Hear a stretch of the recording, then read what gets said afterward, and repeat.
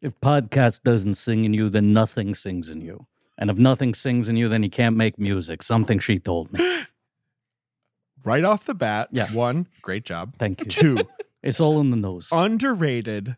The most fun voice to do this year It's is so much Old fun. Man Lenny from Old Man Maestro. Lenny. I disagree. What's the most fun voice to do this year? It's Julianne Moore in May, December. That's also fun. There's some good voices in Can you it. imagine the skit that Billy Crystal would do with those two voices? Oh my God, I'm salivating. Maybe Kimmel can just like tag him in for 10 minutes. Like they can do like a wrestling ring and Billy's on the sidelines and then Kimmel's like, hey, you want in? Kimmel just needs to start cutting himself into the movies. Yeah. Yeah, do it. Do the old fat, just rip him off. It's fine. Okay, great. Obviously, that's a big line from the movie. So great pick. He could be the first great American podcaster. Who abandoned Snoopy in the podcast studio? I mean, that's the best line. Who abandoned Snoopy in the vestibule? Who abandoned Snoopy it's in the his podcast day. studio? It's I his podcast day. too much. What can I say? But I'm reining it in. I'm reining it in. That's what I wanted you to do. That's a good What one. if we started with Leonard Podcast? Could do that. Could do REM. Oh. Could do that. It's in the movie. And his license plate reads Maestro in that scene. Yes. What a fucking movie. Let's go to the club. Do you want me? I'm going to grind up on you. Here's look, we'll talk about it, and it's not even something I actually want to talk about that much. Lenny in the club? No, just the amount of like fucking discourse on the nose when the first teaser and the photos came out. Definitely right? don't want to. Right. Yeah. Okay. Yes. We'll talk about we're the same. very We're the same. briefly, right? But then you watch this movie and you're like, nose is kind of important to the performance. If okay. When he talks like this, should Denzel Washington yes, present Best Actor this By a year, nose. bucking By- tradition, By a nose. so that just in case Bradley wins, he could say by a nose. yes, and if someone beats Bradley, he can still say by a nose. Then you would say because of the nose. Yeah. Cillian Murphy and Oppenheimer. I so badly wanted Julianne Moore to win that year for Far From Heaven Yes, me that too. when Denzel said the by a nose thing, which everyone else took as like a fun joke between former co-stars, I was like, he's admitting that Julianne came very close. That is Denzel admitting that she came close, and that makes me It's feel a little printed better. on the card. My mom was like, what the fuck are you talking? They don't give him the stats. What if they did though? I, Denzel, decree that only by a nose Nicole Kidman wins Best Actress. So who will be presenting? Let's see. Although I feel like they have been abandoning. Last year, didn't they do format. team-ups where it was... Fuck that. Let's say they do classic. Okay. Then it would be Michelle Yeoh presenting Best Actor. Right. Because next last year it This was whatchamacallit? It was Chastain and Halle Berry Correct. together. Oh, right, because they had to Because get they around the couldn't Will get- they Smith couldn't get Will. thing. Right. Right. And they So did both they categories. just shook it all right? up. Yes, right. But That's why they did that. It would Okay. be Brendan Fraser, Best Actress, Michelle Yeoh, Best Actor, Ke-Huy Quan, and Jamie Lee Curtis. That might be nice Yes. doing all the categories, but who knows? I hope Brendan Fraser gets on stage and just tells everyone to shut up. He doesn't actually get on stage. He's just somehow on stage behind a desk. Just bellowing. Shut up! He had the girth.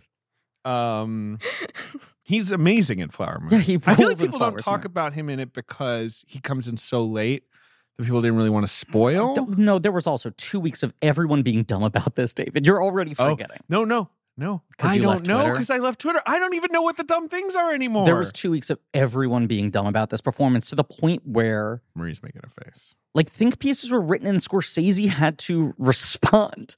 They made Scorsese respond, and he was like, he's great in the movie. He is great in the movie. And Very he big said- performance. He had this quote where he said, I saw him, he had the voice, he had the girth, Hell yeah. which is one of the greatest lines. Introduce our podcast. This is Blank Check with Griffin and David. I'm Griffin. I'm David. I'm David. I can't really do This is it. Blank Check with Griffin and This David. is blank check. I'm Griffin. I'm David.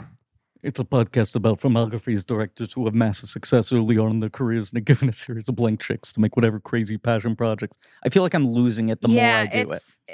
It's a little too like streetwise. Who am I going into now? There's someone else I don't know. I'm becoming someone else and I can't identify. There's another guy who I'm doing now. I have no idea, Griff.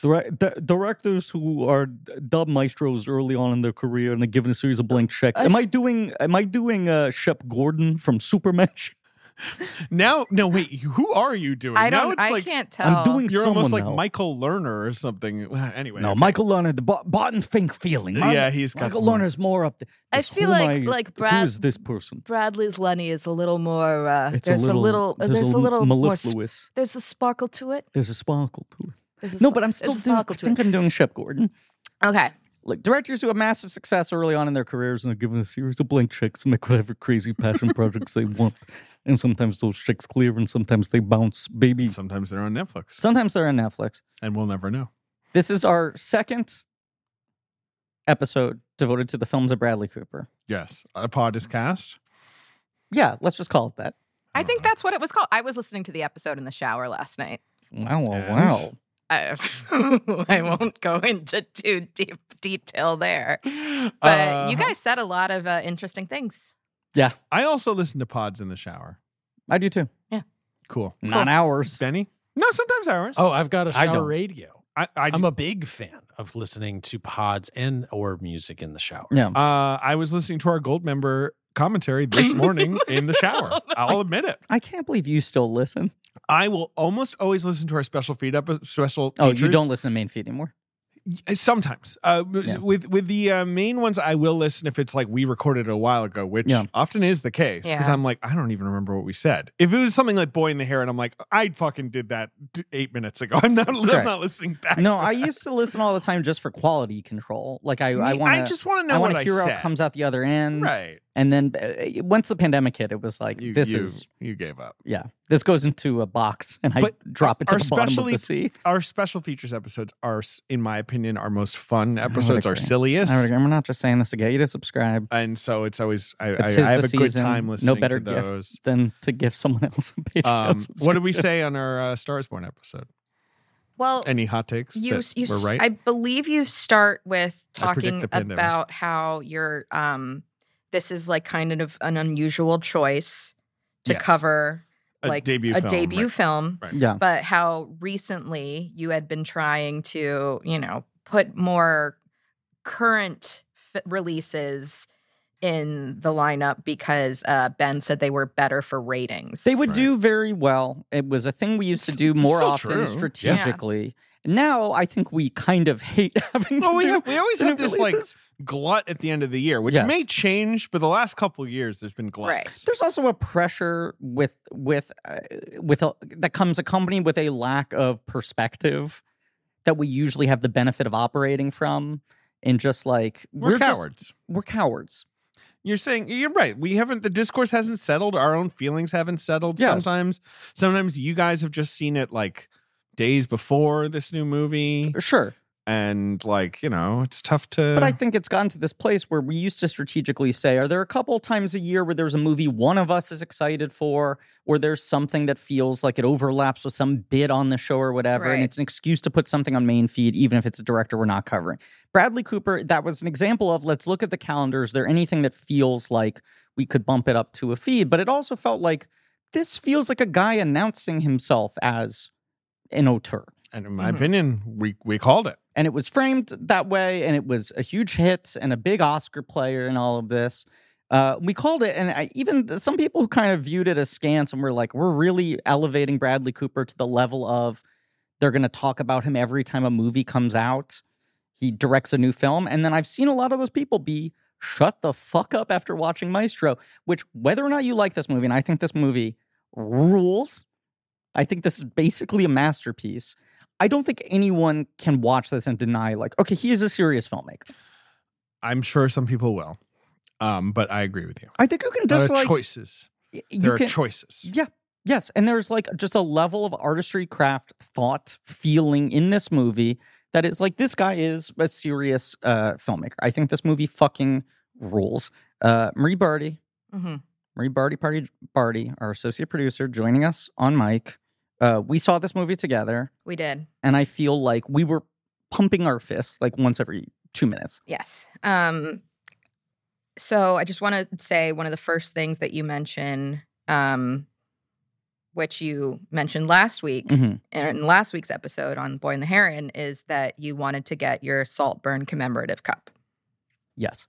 You were worried that we didn't get to the theater in enough time for you to go to concessions and get your Saltburn cup. Does that have Jacob Elordi's cum in it or something? That's a separate. There's also at certain theaters, I think the Alamo, there is a while supplies last small clawfoot bathtub drinking container. I'm not shitting you.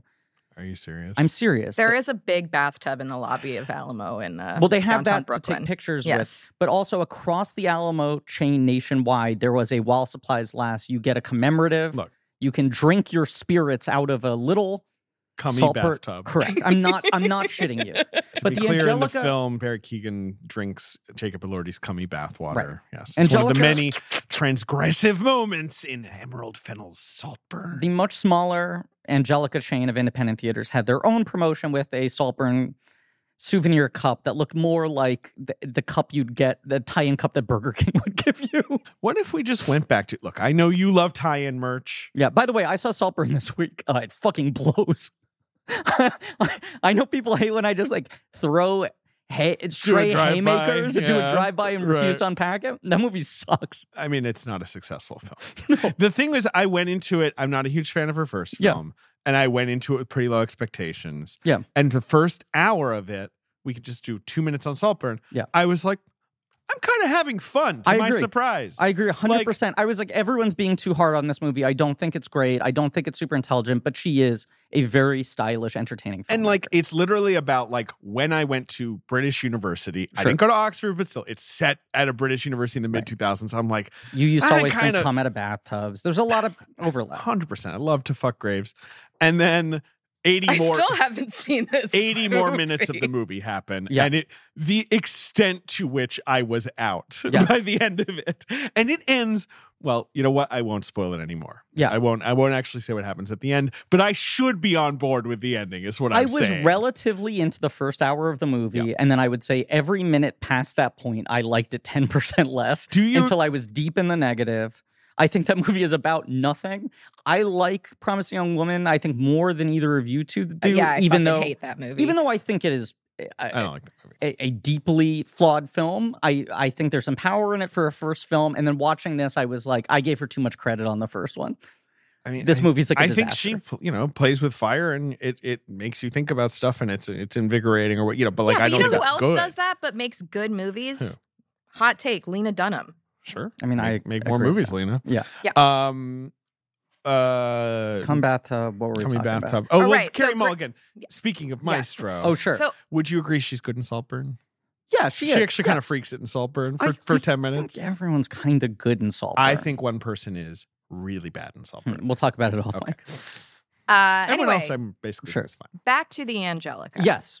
Saltburn promotional cup. So you're souvenir. You're underground in the Angelica Theater on Houston Street. We are sitting in like the second row, which is a good place to be at Angelica. The further back you're going at the Angelica, the more trouble you're giving. There's no rake. No. Every person who goes to the Angelica is 105 years old. Yeah. You have to sit close. The screens are small there. But yes, it was kind of a game time decision. Yeah. We were like, fuck, should we go see Maestro tonight? Mm-hmm. Made the plans like 2 hours before the movie started. Both were getting fucked a little bit by the trains. Got there just on time. Yes. But Griffin was able to get his snacks. Yes. Did not get your Saltburn cup. Because they were sold out. They were sold out, which you did say on your Boy and the Heron episode. I did. But it was, despite it being Angelica, I thought it was a very good screening. We had an applause break in the middle of the film when he finishes conducting the Mahler. Yeah. And it seemed like the entire special effects team was at our screening. They kept on applauding the special effects credits. Yeah. So we were like, yeah, cool. Yeah. So maybe a family member was there. It really felt we were at like a hometown But screening. it was like a Tuesday 7:30 or something. Sure. Yeah. But still early in its limited release. Yeah. It was right after, like the Tuesday after its first weekend. Yeah. Awesome. Yeah. And it was a corker. There was real energy in that place. And spontaneous applause break in a way that felt like, I don't know, like how often audiences applauded things in no, at a random just Tuesday screening, like you said, that's pretty unusual. There's the sort of like opening night Cap catches the hammer end game shit, right? Right. That was, yeah. But then I like think about like when have I seen that kind of applause break? And it's like after, and I'm telling you, I'm not going when I saw Dreamgirls, where people were just kind of like involuntarily like, I know she's not here, but what I just saw on screen, and it's so much wilder because you're just watching Bradley Cooper conduct. I know. It's not even like he's singing, but it's such a physical moment. And the actual performance is so triumphant. Hearing the music. And he did voice all the violins. He did. He one at a time, he dubbed himself in over. Yeah. Yes. Have you can watch the real performance? Mm-hmm. Have you watched it? It's on YouTube. I actually, so I rewatched Maestro last night at home. I watched it this morning. And I watched it with my husband, who's a big Bernstein double humble guy. brag. Triple humble brag. Yeah, but were you hugging and kissing? We actually were, because like there are some like really intense it's a very emotional film. moments. It's very emotional. But he pulled up on his phone the real performance. Right. It's a real performance in a church. Is it it's Mahler's second. But how is it pronounced? Is it the Eli Cathedral? The Eli Cathedral? It's ELY. It's in England. Eli. Okay. Don't fucking quote me on that. I'm always getting British pronunciation wrong. But he pulled up the actual performance on his phone and was scrubbing through it to match the parts in the shown in the film. Yeah. And while he's not mimicking like beat for beat, the gestures, they're like maybe it is Eli. I don't know. It's very on target. In the movie, the way it plays out is a oneer, correct? So you're also watching him. I'm not sure. There's a oneer at the end. There's a very long which shot. Reveals Carrie at the end of it. You're right. But so there's some cutting. Sustained, yes, the final piece of it. Yes. Yeah. I'm just remembering that it's shot, which is so overwhelming moment. Yes. In the film. Yes. And it's late in the film, and it's emotionally pivotal. The case we made for covering Stars Born, outside of it helped our ratings to cover new releases, a thing we no longer explicitly chase, was like this movie is landing with the sort of the feeling of here is a guy trying to build the kind of career that doesn't really exist anymore, right?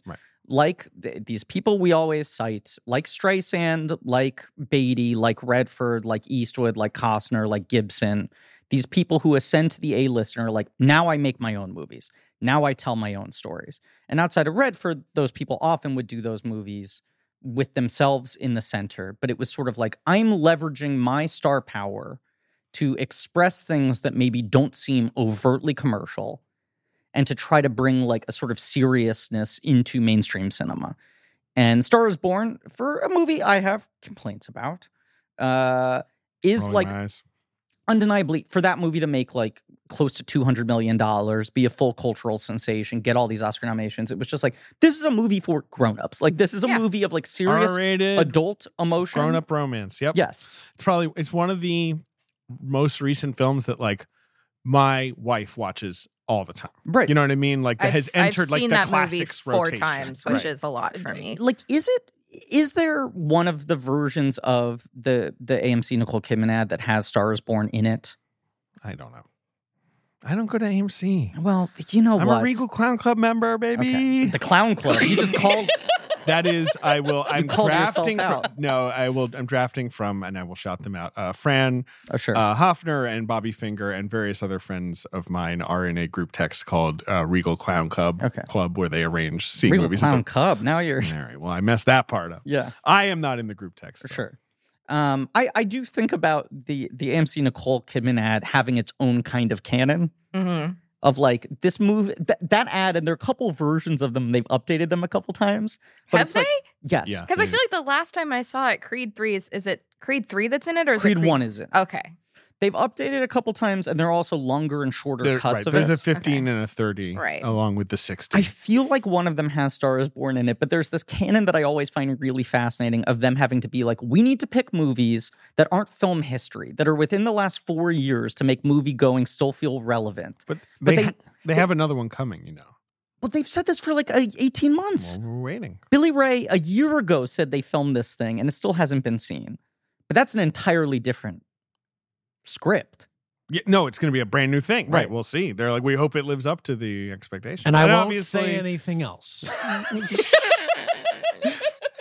What if we just start sneaking into like AMC projection booths and just putting Ben's things? We've seen AMC movies and we've seen BC porches. And what if we told you that next year the two will collide? Nicole's going to be wearing the buried jeans. She will, yes. But I can't say more. Sure. But there's this canon of they're trying to like put movies on screen where it's like, what are movies that are classy enough that Nicole Kidman would go see them, but also have to have been actual blockbuster hits and maybe critically respected and make it feel like the cinema is still alive.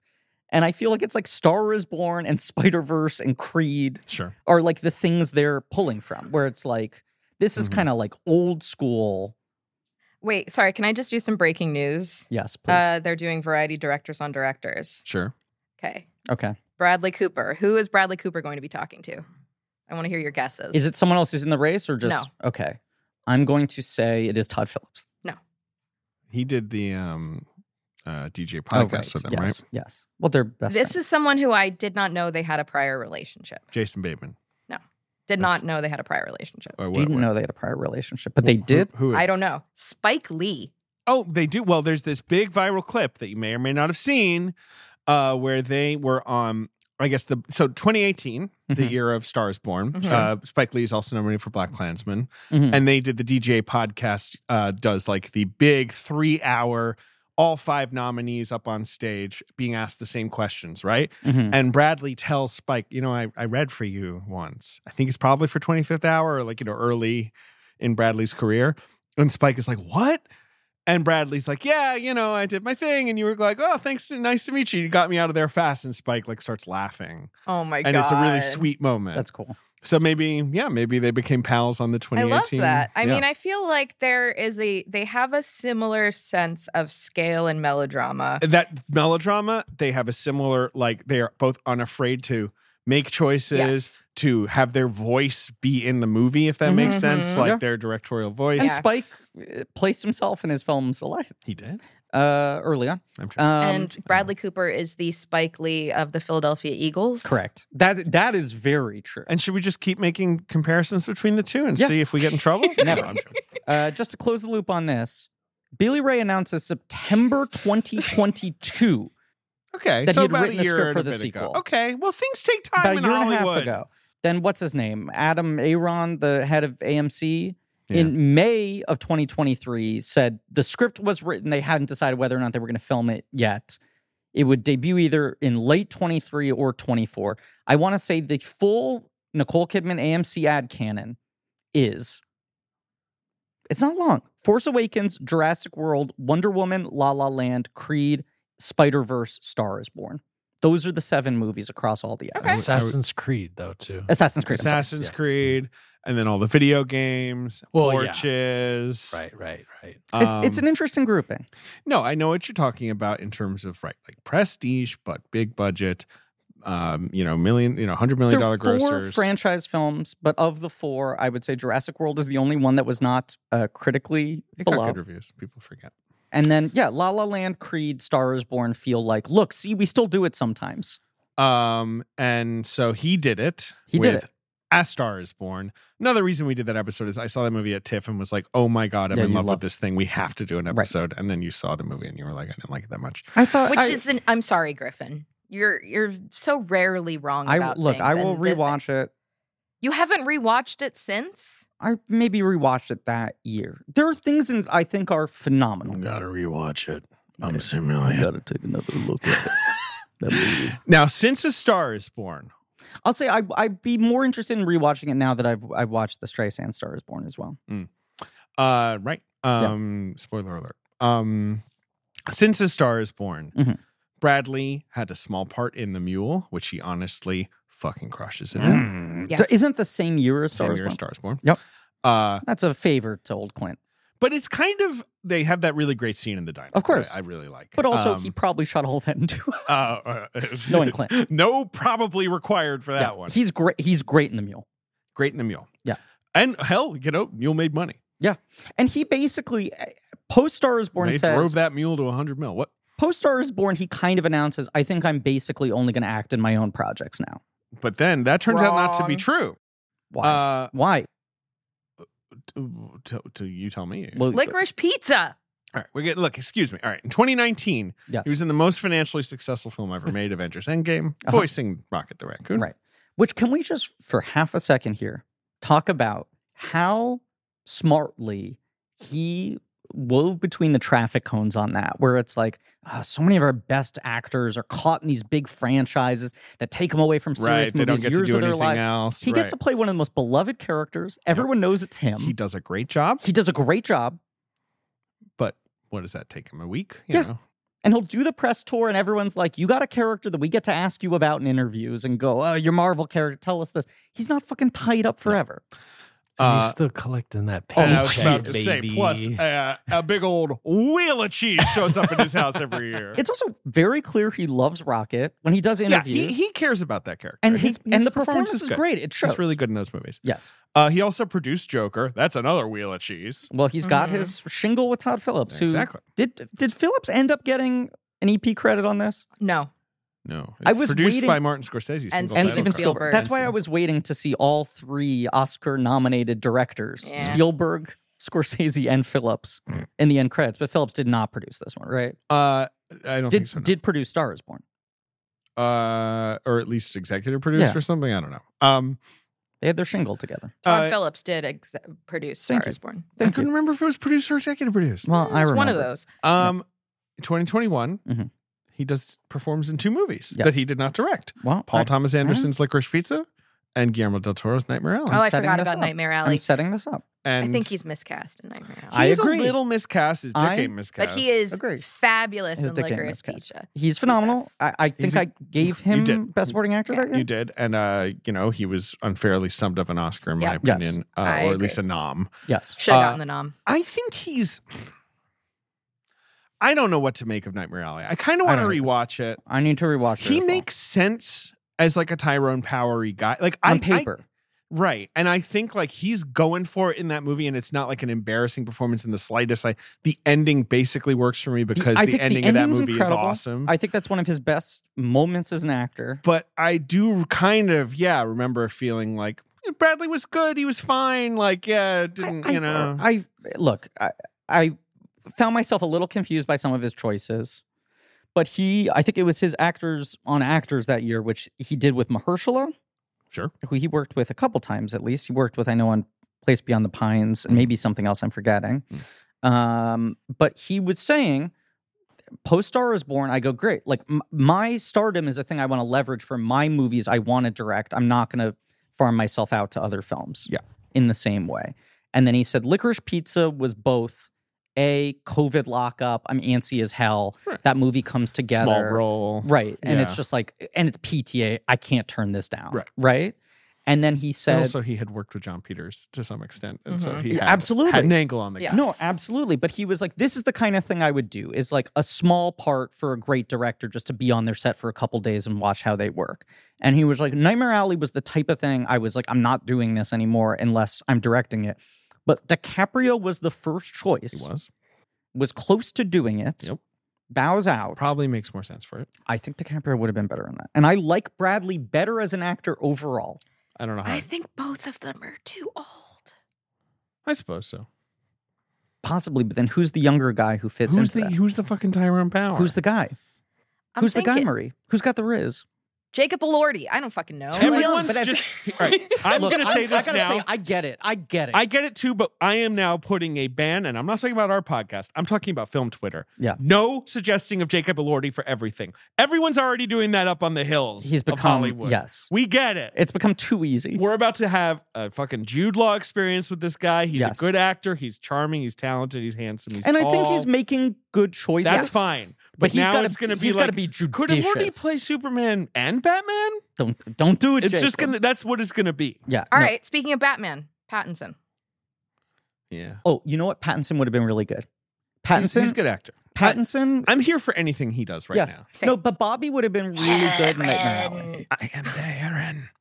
As he put I it, am the heron. as Bradley Cooper put it in this Mahershala one-on-one, he was like, they went straight from DiCaprio to me It's an honor. Yeah, and he was like, look, And it's Del Toro. This is a serious director. It's his follow-up to a Best Picture winner. yes, but he also was like, I have to admit, like, I don't want to sound this petty about it, but like, I just accepted 5 years ago that I was never going to be seen as on that tier of those guys, where it was just like the top tier that the best Oscar-winning filmmakers want to work with is Pitt, Clooney, DiCaprio.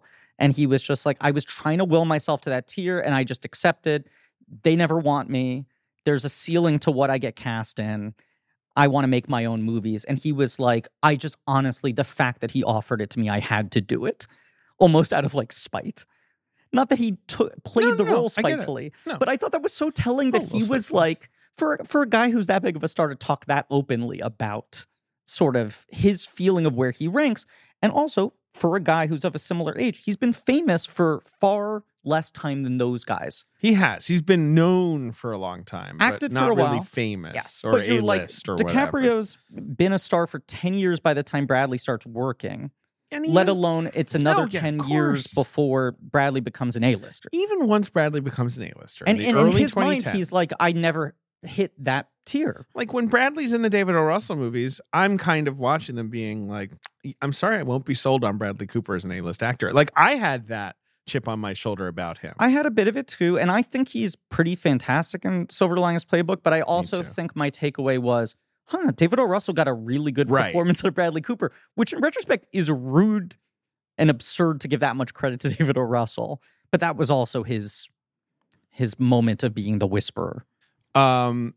The movie that turned me around on him was American Sniper, which is like a movie I didn't even like that No. much, but I was like, I think he kind of is amazing in I this. agree. He's kind of undeniable in it.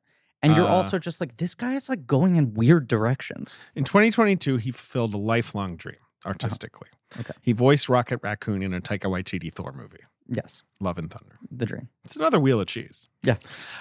In 2023, he appeared in 3 of the best movies of the year: Maestro, Mhm. Guardians of the Galaxy Volume 3. Yeah, okay.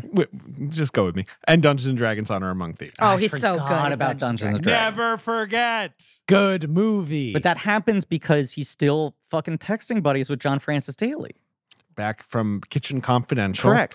And I think it was something like they shot that whole scene with a stand-in, If you read the interview, or maybe another actor. it sounds like it was Dexter Fletcher. Sure. That's what I've That was surmised. you did some sort of like sleuthing Yeah, about I this. feel like we did this together. I Yes, remember being right, a part we of were this texting about conversation. that. Talking about the Yes. guy from the Star Wars movies? Yeah, they got Dexter Jetster originally. They got him in there and then he got canceled. He got His canceled. many hands were a little too busy. Oh, I'm sorry. Dexter. I'm joking. Dexter Fletcher would never touch anyone against Neither him. would Dexter Jetster. Sorry, neither would Dexter Jetster. And then, right, they put him in later. He's wonderful in that movie in this sort of like incredibly like Bradley Cooper kind of open heart performance, Yeah. like for one scene. But that's like, right. This As Michelle Rodriguez's he's like, gnome look, I'll jump in ex-boyfriend. and do a little thing. I'll do favors for friends. I'll do Rocket. But he's like, if I'm starring, it's my shit. He's lined up a couple new projects now that are all sort of like Bradley is eyeing to direct and star. Right. There's the Will Arnett one. There's the whatchamacallit, the Christian Bale, and he just signed on for some CIA thriller. Did they? Let's see. Yeah. Bradley Cooper, Christian Bale. But that Movie. news story was Bradley is considering directing. Like, it seems like most... Best of Enemies. Yes. Isn't that the title of a Gore Vidal Yeah, sure. documentary? Yeah. Yeah, who cares? The Buckley Vidal. Buckley, Buckley yeah. I was Vidal. like, who's the conservative? I It's forget also his isn't that name. also what come on, what was that awful movie about of Oh, the Taraji P. Henson? yeah, Taraji P. Henson and Sam Yeah, it was Rockwell. That called was called the something best. like that that. was called The Best of Enemies. Wow. So maybe they want to change the Maybe name. they want to change the Of title. course not. No one remembers that happened, that movie.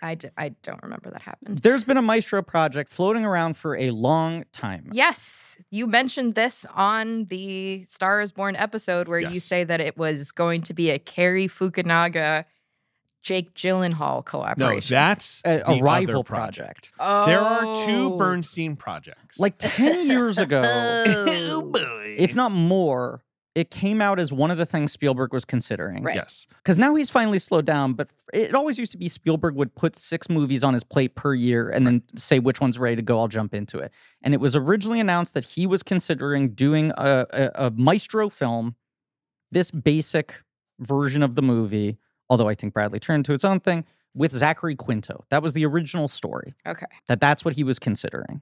Well, so Scorsese was then all right. So so in 2010, no, Quinto. Wait, okay, Quinto and Spielberg Quinto was going to play George Gershwin. For I am Spielberg. so sorry. Yes, I knew. Because that was a 2010. God, when Spielberg, remember this, was going to remake Harvey. Yes, thank God he was going to do it with Hanks. Yes, that would have been so and bad. he was going to do George Gershwin right off of Star Trek with Quinto. Yes, Quinto was hot stuff. Yes. And George Gershwin, if people don't know, died very young. Like it's a sort of like, it's an interesting story for a movie to do one day. I'm an idiot and I combine the two people in my head and my memory. Because the thing was, Scorsese was going to make this movie. Right. And he is, of course, a producer on it. Yes. Then Scorsese drops out because The Irishman happens. Did Scorsese ever have an actor? I don't know. Okay. I don't know. I can probably try and find out. But then Spielberg... all right, Wikipedia is not being helpful on this anyway. Like, Spielberg definitely at some point wanted to make this movie and steps aside for Cooper. I think Cooper is a person he initially approached to star. Correct. And then I guess realized, like, you are very invested in this in every way. The story I heard Cooper tell is that Cooper's like obsessed with conductors and says that when he was a child, he used to play conductor in his bedroom and originally wanted to be a conductor. What a little cutie pie. I like what a dork Bradley Cooper is. Me too. And then when he talks about projects, he's like, you're not going to believe me, but this thing that this movie's about is my number one interest in the world. And you're always like, oh, come on, get off it. And then he goes so hard on it that you're like, you're actually a little too into this. Right. But he knows that Spielberg has this Maestro project. He wants to play Leonard Bernstein. He talks about how badly he wants to play this role. He screens Star is Born for He Spielberg. shows him Spielberg. This is some months before the movie comes out or even plays festivals to try to show Spielberg, look, here's a little acting sample reel to show you. And he says, at the shallow scene, which is the big scene of the movie, obviously, Spielberg gets up from his chair and he's like, oh my God, he fucking hates the movie. And he's going to the bathroom during my big scene. Right. And Spielberg walks over to him in the screening room and leans into his ear and says, you're directing this fucking movie. All right. As Bradley tells it, which is a cool ass story. That Spielberg watching Star is Born was like, you know what? You're not starring in my movie. You're making it. Hands it over to him. David? Yes? Ugh. What's the matter? Ugh. Did you just eat something? No, it just tells me to say that here in the copy. Look, it's that time of the year again. That one time of year where your sponsors write ugh in the copy. Classic Christmas movies, televised Thanksgiving parades, heartwarming holiday rom-coms. Anyone else sick of it? I'm sick of this! I'm not going to take it anymore! Look, I know I am. This holiday season, Griffin, which is what you're referring to, that time of year. The worst time of year. I've decided to give myself a gift. What? The gift of ExpressVPN. You're not going to believe this. I have decided to give myself the same gift. Yes! You know why? Because ExpressVPN is the app that lets you change your online location, lets you trick Netflix, and who doesn't enjoy that? You trick Netflix and you get a little treat under your camo on, and suddenly Netflix is like, I don't get it. What country are you? Treat under the tree. It's a whole new library of content because if you didn't know, Netflix has different shows in every country. So, for example, let's say you could use ExpressVPN to binge The Office on UK Netflix. That's something you can do in the States. No, you can't. No. Maybe you want to watch Christmas specials. Sure. As much as the copy started out by saying we all hate that. Taskmaster, certainly you've been trying to get me to watch for a very long time. It's all on UK Netflix. But I love the Rankin Bass specials. Okay, are they not available? Well, they're spread out. Sometimes this one's missing from here, and some of them's over here, and whatever. I'm trying to maybe be a little more of a completist and fill some of the gaps of the ones I haven't watched before. That's why I like using ExpressVPN. It's so simple to do, David. I just fire up the ExpressVPN app on my computer or TV or phone, anything, tablet. It works on everything. It's easy. Oh, sorry, that was from earlier in the copy. It truly is a one-button process. You go, boop.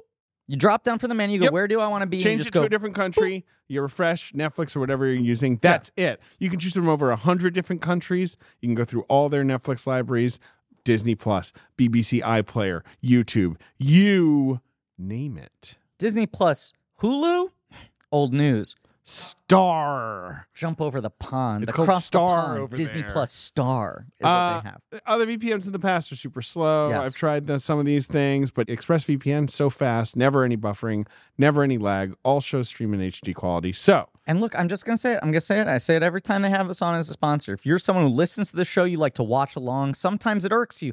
Oh, this thing had been on Netflix for the last 4 months. Now I want to watch it because they're covering it on the show, and it's gone. I go over, I search through Australian Netflix, Irish Netflix, British Netflix, and sometimes that movie that had disappeared happens to be in one of those other places. It's a very helpful tool for our listeners. If you're sick of all the cheesy shows on Netflix this holiday season, gift yourself brand new library of content.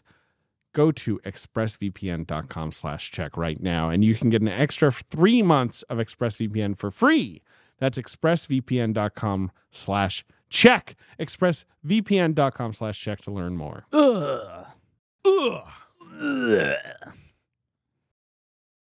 Apparently, like, Cooper is the one who says to Spielberg, like, I want to do it like a portrait of a marriage. Like, I don't just want to do a traditional biopic, blah, blah, blah. He, I guess, has more of an angle. Spielberg basically drops Maestro to do West Side Story. Right. Like, and your metaphor. Like, he had the 6 things on his plate. This was one of them eventually. Yeah. He picks the steak it's funny that they're like, do I want to make the movie about Bernstein or do I want to make a movie of Bernstein's work? Right. I said right a bunch of times. Right. There is, yes, there is a competing project, however, Marie, which was Cary Fukunaga, I believe, was the final director attached to it, which is Jake Gyllenhaal, who is Jewish. Who is? Unlike Bradley Cooper.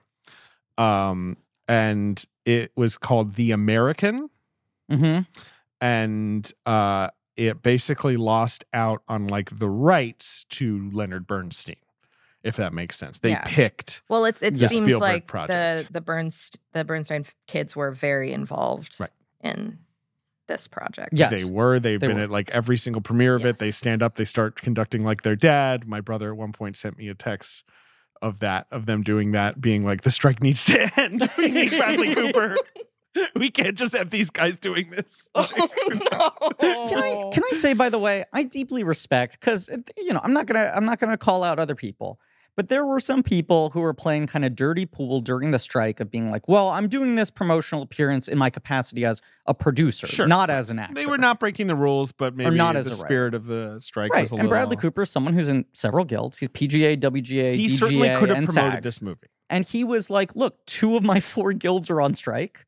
I'm not promoting it. It premiered at Venice. He did wasn't go there. to the New York Film Festival premiere to sit in the audience. Of course, and do the sound that's check, sweet. That's cool. Which is like, because I felt so bad. Yeah, I felt terrible. But like, I respect the hell out of him that he went to his New York Film Festival premiere. He easily could have gotten up and been like, I'm only here as a director. My solidarity with the other unions. And he was like, no, I'm a big star. It makes a bigger statement if I don't fucking do this shit. And now he has a cheesesteak truck, and you can go get a cheesesteak from him in the West Village. Bobby Wagner and I are making plans to go this week. way. Wait, why didn't you include me? Why don't you invite me? Well. I had lunch. Wait, when has Bobby replaced me as your Philadelphia friend? Wow. This is I'm huge. like genuinely insulted. I'll loop you in on the plans. What's the Philly cheesesteak thing? So I go to get lunch with Fran Hoffner, who I just invoked. Well. Lunch with Hoffner. As Fran Hoffner replaced me as your lunch. And she shows up to the lunch and she says, Maestro's on 6th 3rd Avenue. Street. Yeah. And I'm like, what are you talking about, Fran? Because Fran loves to do a bit, especially a bit about Maestro. Right. And then there's no she movie theater on 6th Street. Where could it be playing? And she shows me a picture. She's like, I had to go see Maestro. She shows me a picture of Bradley working the line in a food truck that's making Philly cheesesteaks for, paying customers. All the money goes to charity, I believe. What's the name of the pizza place, Marie? Is it like Angela's Pizza, South Philly? But I think it was Tony and Coops or something. It's called Tony and Coops. It's called Tony and Coops. Is but it's the name of the truck. specifically a Bradley Cooper cheesesteak venture. And I said to Fran, like, is he? And he was making them. Right. I was like, is he taking orders? Is he like chatting with people? And She was she's like, no. on the fucking He's grill. in the back. He's chopping steak. Yeah. So venture. unpack that. What does that mean? You're saying is he making because the suggesting, strike was dragging on so long, maybe he was just like, you know what? I'll just fucking do this. Like if I can't do anything else, he's becoming a restaurateur. He's just trying to think of ways dream. to get himself out there as promotional stunts that would not be considered breaking the strike. This is like, there's that part of it. There's that part of it, which now the strike is over and he can do whatever he wants. There's some question of some savviness of like, you need ways to keep your name and your face in the public that associates you with the movie that's out at the same time without directly promoting the other movie. So what's another venture you can do? But this dork part of Bradley Cooper, 15 years ago, he does the fucking Kitchen Confidential TV show for Fox. Right. He plays Anthony Bourdain, and he's like, well, I'm actually going to learn how to cook very seriously. And he did Burnt. And he does. He becomes a really, really good cook. And then he's like, I need to find another movie because I'm so good at cooking, and that show got canceled, that I need another place to put this. Put me on any chef script you got. So he was in this Burnt. shitty cook movie to like show off that he could do all this shit. And now he's just straight up, there's like video you can watch where it's like, oh, he is just working the line in this food truck. I want that cheesesteak. Let's go get we're it. trying to track down where it is. And Marie, usually in you the will be village. invited. I know and where- Ben, you will be invited. It's in the village. I know where It's been it is. moving around a little bit. So I was working from home that day, and my humble brag husband was out in the city. And once I saw the Was he texting you hugs and kisses? Yes. Like, love you, baby, and I love you too. Okay, because if he wasn't, I was going to have to. Don't worry. Yeah, just take him aside. Come on, you're blowing this, David, buddy. come on. But I saw the Bradley Cooper news, and then I fucking called him. Yeah. And he thought there was an emergency. Yeah. And he's like, what's wrong? He's like racing out of a meeting being like, "What is it? And I'm like, are you still in the city? He's like, no, I just got back to Brooklyn. What do you need? And I'm like, oh, God damn it. Bradley Cooper has a cheesesteak truck in the West Village. He's like, I just had lunch with him half an hour ago. like, you called me because he wanted me to go stop by Bradley Cooper's cheesesteak truck? Amanda, like, yes. Amanda brought it up on the big picture, and Bobby was like, how the fuck did you not tell me this? I'm in New York. Why didn't you tell me this? So then I texted Bobby immediately and was like, we have to go, because I heard him say it. But now I'll make it all. Chopped liver, I'll put it all. I know. in the- I like not chopped liver. I don't know. Philly cheesesteak. I Well, might I'm have gonna to start like a chopped leave liver this truck. podcast episode early. No. Now listen, Maestro, the thing I will say about the competing project to get us right back on track Yes. is that it's a script by Michael Mitnick, who wrote two great movies, The Giver and The Current War. Yikes. A plus. Apologies Hey, excuse if he me. listens to this podcast. Excuse Sorry, me, Michael. Excuse me. He was also a staff writer on Vinyl, so his track record is perfect. Impeccable. And in my experience, a very nice guy. That's awesome. I'm sure he's a and nice he's guy. a playwright. He might and stuff listen. like that. He might listen. Oh, goddamn, let's cut all of this out. No, he's a playwright. He's one of the many playwrights who started doing Hollywood stuff. He has a lot of musical experience. He adapted apparently the fucking tome of a 2001 biography called Leonard Bernstein. So my guess is that movie is maybe more of your Classic soup to Womb nuts. to Tomb. Yes. And that project is supposedly kind of still in development, I guess. We'll see. But, right. Yeah. It's a couple hiccups there.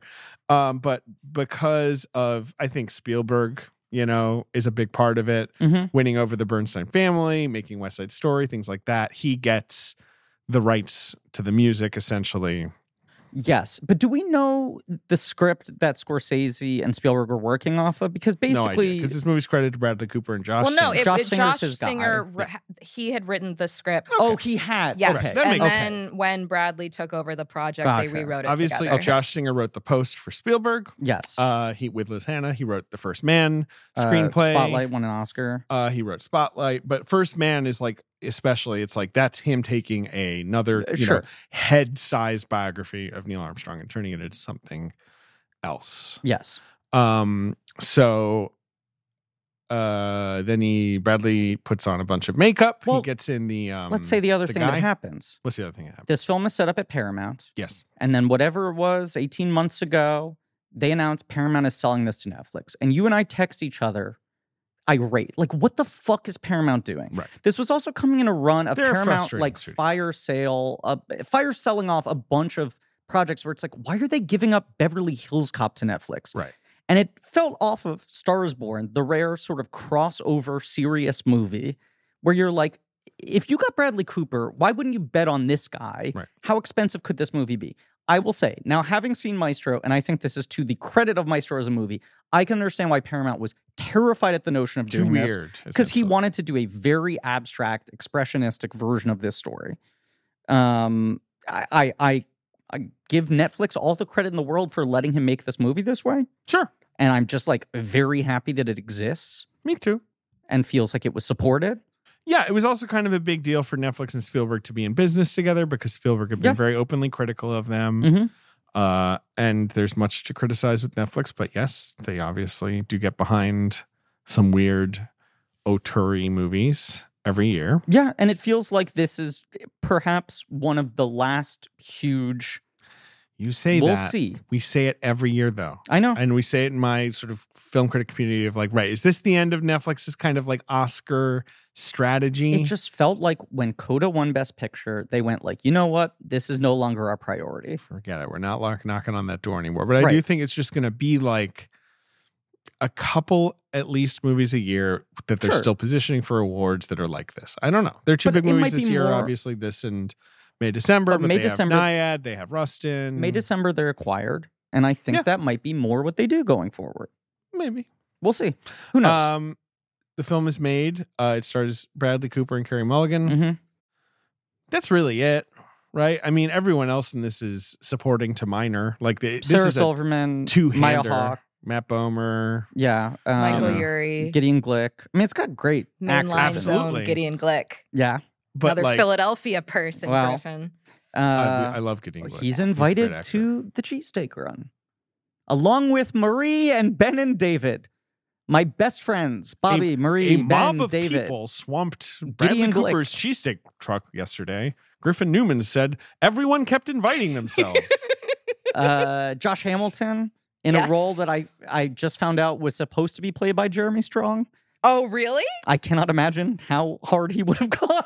I mean, because that was just like shameless exposition. Dump. Yeah, but I mean, like, that's the... Okay, so, all right. Jeremy Strong would have said, I can't do my scenes until I've gone through 4 years of journalism. Right. Which is probably why Jeremy Strong is like, I have to become the world's best classical music reporter. Yeah. So call me back. Yeah. You can wait 5 years for me. Right. I'm chasing... Fuck, I was going to do a joke about the guy. I already forgot his name. Which guy? You know, the most famous guy. Who's the most famous guy now? Jesus Christ? Yeah, that guy. No. Taylor Swift? No, in the classical music world. Come on, the Mozart in the Jungle is based on him. Mozart. Damn it, Griffin. Tomas Ade? What's his name? Bedemel? Gustavo Dudamel. Thank you. Okay. I was close. So this film... I had 2 syllables right. That was worth it. If I can just kick us off with my observation on the first thing in this movie. Yeah. You got Bradley Cooper. And I'm seeing at the New York Film Festival. Yeah. We're all bubbling with anticipation. Right. Some of us had to just go to the Angelica on a Tuesday. Yep. Sit there with the lowly VFX crew who weren't even invited to New York Film Festival, seemingly. Is Donald Trump about to show up? It seems like you're about to get into that impression. That dog, Bradley Cooper. Didn't even invite his VFX. Saying terrible things about him. They say no CGI, no CGI. I look at the credits, 40 people CGI. Invisible effects, they're calling it. I can't even, I don't even want to do that. Your Donald Trump has like a twinge of Regis film. More than a twinge. Because I don't want to do it. The two have the same spirit of New York. I find talking like him funny, and I find actually doing the voice depressing. So the first scene is Bradley Cooper. Like a dog. In all his makeup. Yes. Right? Old man Cooper, ruminating. Marie turns to me and goes, this makake is kind of incredible. And I go, it truly might be the best old age makeup I've ever seen. The neck is so it's the Kazuhiro. It's Kazuhiro, the guy. The guy. Sort of like the guy who you call. He was a Rick Baker protege who got very disillusioned with the entertainment industry and left it behind and started making, Ben, if you want to look this up, his medium became giant busts of real figures. So he would make like a 9-foot tall bust of Abraham Lincoln that was entirely photorealistic. They look very cool. You can look them up. They're huge. But you walk around them and was like, I'm done. And Gary Cooper had worked with him when he signs Bradley on. Cooper. I don't know. No, I'm sorry. Gary meant to say Oldman. Gary Oldman. Yeah, Yes. sure. Gary Cooper, sadly never got to work Probably with not. Kazuhiro. He didn't get to do him when he was playing Lou Gehrig or something. I don't know. Gary Oldman, when he signs on for Darkest Hour, reaches out to Kazuhiro And and he's is like, I'm retired. Like, I'm I done. don't want to I do left it. Right, and he's like, I will not do this movie if you can't do the makeup. And he does it, and he wins the Oscar, and now he's back, and he did Bombshell. He got an Oscar for Bombshell as well as for Darkest Hour. Yeah. And like you said, he's the guy you call. Yes. But it's Maestro talking, right? He's ruminating. I forget exactly what he's saying, but it's along the lines of, about talking about his wife and Yes. how he misses her and all that. Sometimes Julia, the housekeeper, sees her. Right, talking about how Separating the my lights and kids the have never dogs. seen her. Marie's doing the voice really well. You're doing it really well. I do a really good Carrie Mulligan. Just you fucking wait. And then till I you're get leaning into this. And Yeah. then what do we cut to, Griffin? The other side of the conversation, a camera crew. Yeah. Lights. Yeah. It's a performance. Yes. The whole movie is right there to me. That is the movie he's making, where it's like, this is real, but also like he always is like, talking to the audience, There- right? yeah, Like, there's how a- do you separate these there. two A private things? and a public self. Right. And they get mixed up. Yes. I saw a review that criticized this performance, which I think is an incredible performance. I from think it's an Bradley excellent Cooper. performance. But their argument was he is so perfectly studied, the voice, the mannerisms, the energy. You can tell it's like a perfect approximation of the public Leonard Bernstein, but it feels so studied and so controlled. You want some life to come in. I'm like, that's the whole That's point. the idea. That's the idea, is that there are the brief glimpses where you're seeing the guard down, and they are so brief because this is a guy. A lot of this movie is about like having the type of raw talent and ability that and you charisma. and charisma Mhm. that you basically become like a presidential candidate, right? The way people hover around you and they're like, here's the potential of what you can accomplish, and here's how you need to conduct your life, no pun intended, if you want to have the impact you could possibly have. And here's a guy who's just like so, those stress toys that are like the weird, this sort of orangey rubber guys, and you squeeze them and the ears and the eyes Yes. pop out? Yes. Right. Like, that's another thing I think this movie is about, of like this guy who is just like seemingly at all times so in control and is squeezing himself so tightly that it just like starts to spurt out at moments, but will not let himself ever really relieve tension. But yes, he's talking to this crew. Marie and I turned to each other. We're like, best old age makeup we've ever seen. Sure. It's not just that it looks great, that it looks realistic, that it looks like the real Leonard Bernstein, but it's also like it's moving correctly. Yeah, it's fleshy. Right. It's like actually fleshy. Like often when like old age makeups have like waddles under the neck, you're like, right, but it's like rigid. And when they talk, it falls apart. Let's just talk about the nose thing for like 5 seconds. Marie and I both sang. For 5 seconds. Okay. I don't give a shit. Okay, great. Let's move on. Cool. Yeah. Yeah. His kids are the Bernstein family's okay with it. So I mean, I just don't care. I also I don't hate care. this shit. Can I hate talk it. about, can I say the 5 second thing? David now has his head on the desk. Just next time you want to write an article about the Leonard Bernstein nose, wait for the fucking movie, guys. No, I agree. And then you can write about it. I think everything that people find distracting about is not distracting within the context of the movie itself. I do think like Bradley has a big schnoz to begin with. Has to age through multiple eras. He's going to be caked under makeup Yeah. for large portions of the movie anyway. He maybe didn't need to put it on for the youngest age, but it did not bump against me at all while actually watching the movie. When it's in motion, it doesn't really. It doesn't really matter. And there's also less of the film at that age, the youngest age, than you would think. Yes. So it goes from this interview Mhm. to you found it, Ben. Pretty cool, huh? That's so cool. Isn't that Yeah. fucking awesome?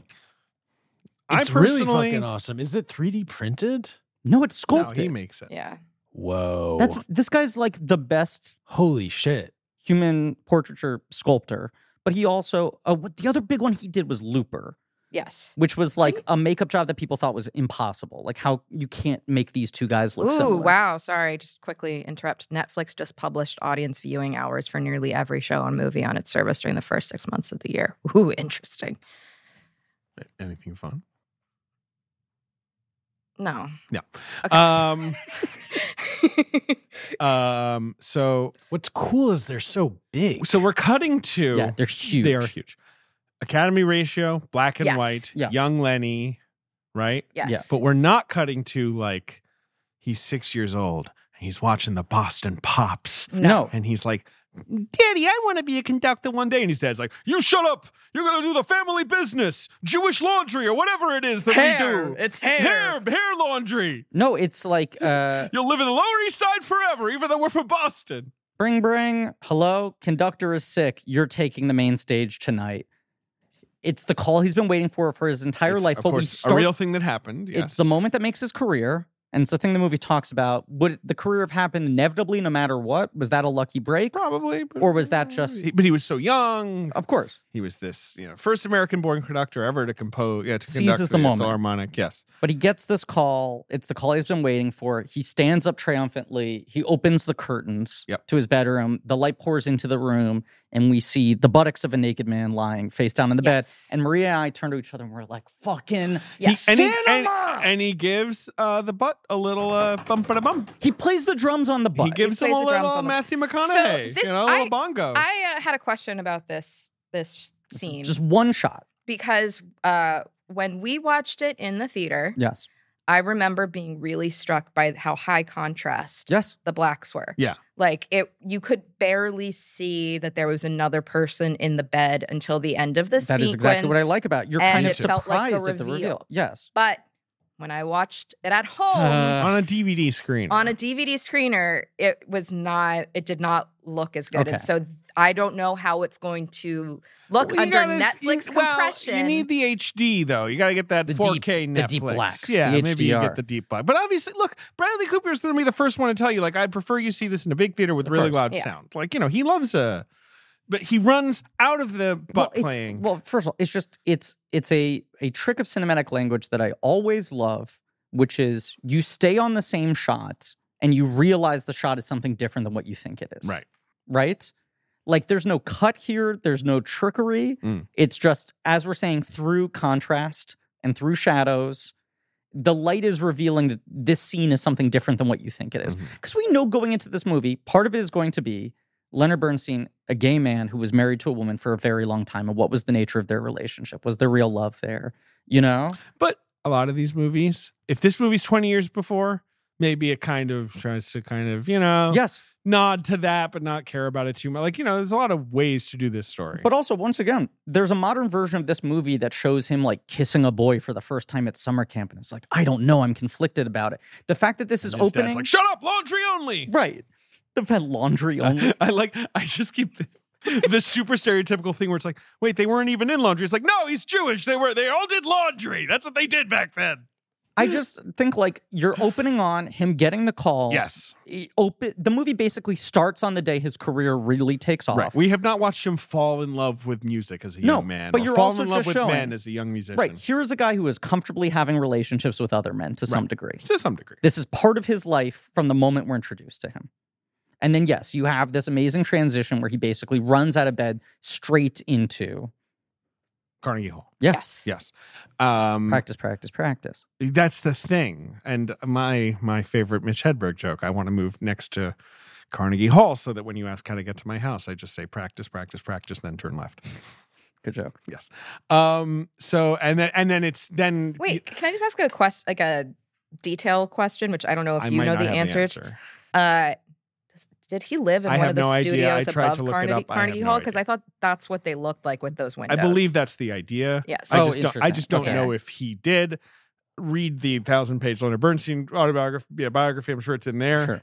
But that's the impression I got, especially because he was an assistant conductor. Right? That's interesting. I didn't take it literally.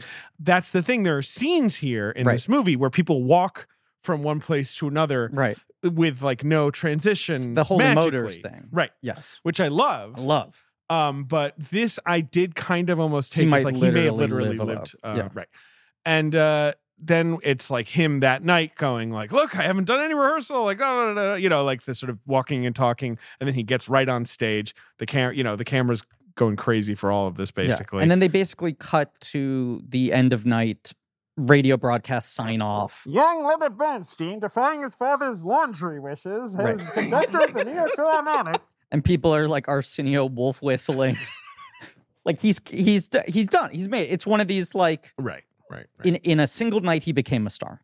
A star is born. You A star can say. is born. All because Bruno Walter got, whatever, diarrhea. It was like whatever someone got happens. sick and someone got snowed in. Like he was Yes, the he was third the choice. third. The 'cause he was backup a baby. wasn't available. The main guy got sick. Yeah.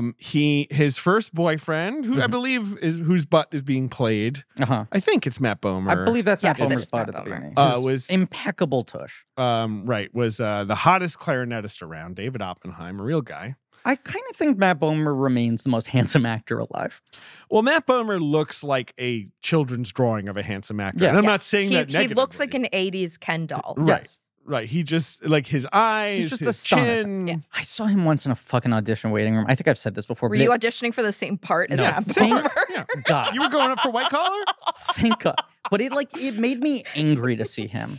Yeah, he's And very he good was like, looking. "Is the seat open?" And I was like, "Don't be nice." Fuck you, Bomer. Yeah, I need But to he's think that one of you're the an only asshole. out gay Yes. actors in Hollywood who can play like kind of like a romantic lead or an action star Look, he or whatever. was twice up for Superman, and in both times, it is largely reported that he didn't get it because he was out and was out early. I 100%. I think that's 100% true, and Yeah. he's had a good career. But I do often feel like, right, he gets roles like this where it's like, yes, you should. Oh, we're making a really important like gay film. Like you Yes. should be in this. Matt. Do you remember that it was announced some years ago that Ira Sachs was going to make a Montgomery Clift movie with him? Fuck. I mean, that's a I layup. Want that so badly. They can still do it. They can still do it. Come on, Ira. But that What are you, feels lazy? like fucking money in the bank. Ira's not lazy. Don't say that. I'm gonna charge him next time I see him. Be like, "You lazy motherfucker! Make your Monty Clift movie," and he'll be like, "The Clift estate is suing me," and I'm like, "That's no excuse." I have no idea why. Bomer's so good though. Yeah, he's really good. It's a small role. Like I said, almost everyone in this movie is a small role. Yeah. But he's going to be like the first guy to kind of get rejected by Lenny as Lenny has to sort of ascend the ladder. He's got a couple heartbreaking scenes where he Right. has to convey a tremendous amount in very small And he moments. does a great job. So pretty quickly he meets Felicia Montenegro. Yes. Montalegre, not Felicia I'm Montalegre. sorry. Montalegre Cone. So, right, he's at a party. Yes. And he's fucking He's putting on a show. He's got has a great introduction where we hammering see it up is on the it piano. Adolf and Betty are Yes. singing their show tunes, Yes. and she's Carrie Mulligan gets introduced to His them sister by is Sarah Silverman. Sarah Silverman, who his introduces sister. him. Yeah. And he goes, "And what about the piano player?" Yeah. And then he waves. There's like a picture of I guess it was the Hollywood Reporter, maybe directors roundtable, where there was like a joke that was like, it looks like Bradley Cooper like is photoshopped in because Sure. of his posture, where he's just like peeking out from the back. Maybe make that a meme. Maybe make little Lenny peeping out from behind It's other like people. Just the same thing. A Photoshop challenge. But then you have like a really hot flirtation outside the window where they're on a smoke break, right? Where they're yeah. repeating to each other. They're testing each other about Let me the tell you small my talk. theory. Yeah, right. Well, no, right, first it's like, you have to recite back to me what I told you about myself. Right. Right? Yeah. Which Right. is like a fun way of getting that information backstory out for the audience while also showing a dynamic To rather than me- just hearing them go, and where did you grow up? This movie does a great job shortcutting the Yes. boring Mhm. biopic material. Yes, And yet, yes. I know a lot of people who saw it and were like, I just thought it was like real Oscar bait, boring biopic stuff. What the And I fuck don't. are you talking about? Well, it's my opinion. No, I don't know. I don't really. This movie does not work for some people, and I don't really get it either. I am fine I've with been it not working incredulous for people, but saying this is boring Oscar bait, the usual, is just wrong. That is empirically wrong. What did Lights Camera Jackson think of this movie? I don't want to know. Yes, you do. No, I don't. You do. You've No, been I don't. thinking about it I all haven't. day and night. I haven't. I think he said it was pretentious. He's big into saying things are pretentious this year. Not He just extraordinary. learned that word. He said. Cooper and Mulligan are fine, though Leonard and Felicia are portrayed as egomaniacs. Well, okay. Sweeping theatrical act one, followed by constant dreariness and chatty chats about feelings with jarring scenes of loud music. Sorry that Maestro had jarringly loud music. Lights. He's complaining about Maestro as if it's Ozfest. Leonard Bernstein playing his. his rebellious movie at top volume for the kids. Final thing he says is a little bit of Tanglewood. He's not even offering that as a note, as a positive or a negative, but maybe was he just like, not enough Tanglewood? I think he likes Tanglewood. He's like in the back. He's like, more Tanglewood. He grew up near Tanglewood. But then they right? cut to the two of them lying on the floor of the bedroom. Yeah. Mid-coital break is basically... He's apologizing for his bad back. Yes, there's this shot of like their legs perched together on the bed. Yes. Like a little steeple. But they're lying on the floor next to it. And then they're in my back. He's so sorry. And Marie turns to me and goes, do you make this excuse all the time? Well, I have a bad back. You always seem to have ailments. I do. I'm wondering, are you like, oh, I can't move, darling. I'm stuck here. I also, yes, I affect that voice in the bedroom. Oh, darling, I can't. Yeah. They're in love. So I read it a little bit as, he's like making an excuse for why he cannot maintain. Sure. Right? I'm not discrediting his back injury as a man who suffers from a bad back. Wait, I thought he wasn't not having sex with her. I thought it was they had sex and he hurt himself, and so they're laying on the bed, on the floor. Griffin's saying maybe he couldn't, last that long. I don't know. That's innuendo, obviously, where, you can read into that. You can read into it. Right. I'm throwing out my read of the scene, which was they were having sex and he could not maintain. Okay, well. And that he was using the old back injury. Yeah, but this is sound off in the comments. He was trying to stuff it in soft, is what we're saying. He was putting the sleeping bag back in the case. Well, it was a wet spaghetti kind of situation. This is it. This is a question. Those are old Harris Whittles jokes, just to shout them out. An overarching question about this is why Maestro. I'm bringing this up. At what point does she know? Well, I'm assuming she knows very early on, but I'm asking, is he a gay man married to a woman, or is he bisexual? No, this is why I'm bringing all of this up now. Because I think, yes, I'm watching Most this movie. Most of the reporting on him his friends have been like, no, he was a gay man. He was like, fundamentally, that was the situation. And he did love her. Yeah. Of course. But it was also like he probably of his own volition never would have married a woman if there were not cultural pressures on him. Despite having real feeling for her and such. But I'm watching this film, once again, still being trained by the kinds of conventional Oscar bait biopics that people are wrongly accusing this movie of being, where I'm like, okay, I'm watching the flirtation period. When is the scene where she catches him with another man? When is the scene where he comes out to her? Does it happen after they get married? Does it happen before they get married? That's part of the arrangement. Like, when does it happen? And it's one of, I think, the most interesting narrative choices of this film is there's a scene that comes about an hour later, where she catches him in the hallway kissing Gideon Glick. Yes. And she's like, not again. Right. And you're like, oh, this whole time. Yeah. There's this scene before then where she's like, I know, please do carry for me. Well, I have to build up to it. Sorry. All right. Take a lap around the room, then do carry. There are a couple hints. Yes. There's the when she tells I forget Sarah Silverman's character's name. Sarah Silverman's character's name, of course, we all know, is Shirley Bernstein. Sarah Silverman is trying to set her up with her other friend. She tells Shirley that she's going to Tanglewood, and Shirley's like, oh, my brother never told me that. She went, you're going to watch my brother perform? Right. And she's like, no, he invited me. And then you see Sarah Silverman kind of have the response of she's like, look, my brother likes to tangle wood, but not with you. She doesn't say that. Well, but then she also tries to set him up with Dick Hart. Yes. Silverman's trying to set her up with someone else, then is surprised to hear that she's been spending time with Lenny. Carrie seems kind of hurt that Lenny wouldn't mention to his sister, and there's something in Sarah Silverman's face of like, do I warn this poor girl? Right. And then there's the scene where they go into the theater where she's doing the play. Yes. And they have their flirtation with the scene. Right. But she also sort of says, and then the kindly old man comes in. I like the kindly old man. Just shut the door on your way out. But she, a couple times in the movie, says things like, I know exactly who you are. Right. Yes, there's the scene where they're walking. They also have the imagined version of the On the Town Pas de Deux. This is the scene where Marie turns to me and just goes, I'm giving the Oscar. I just said Maestro. I just turned to whoever I was sitting next to and I said, Maestro. Marie, just give him the Oscar. Give him the Oscar right now. They won't do it because they're jealous. They are. They're jealous. That's my take. They're jealous. It's exactly what Lenny says when he's talking to his daughter. What does he say? When she's like, listen, Dad, Maya, are your you dad's a gay? great And he's like, actor. no, they're all jealous of me. Right. Which they were.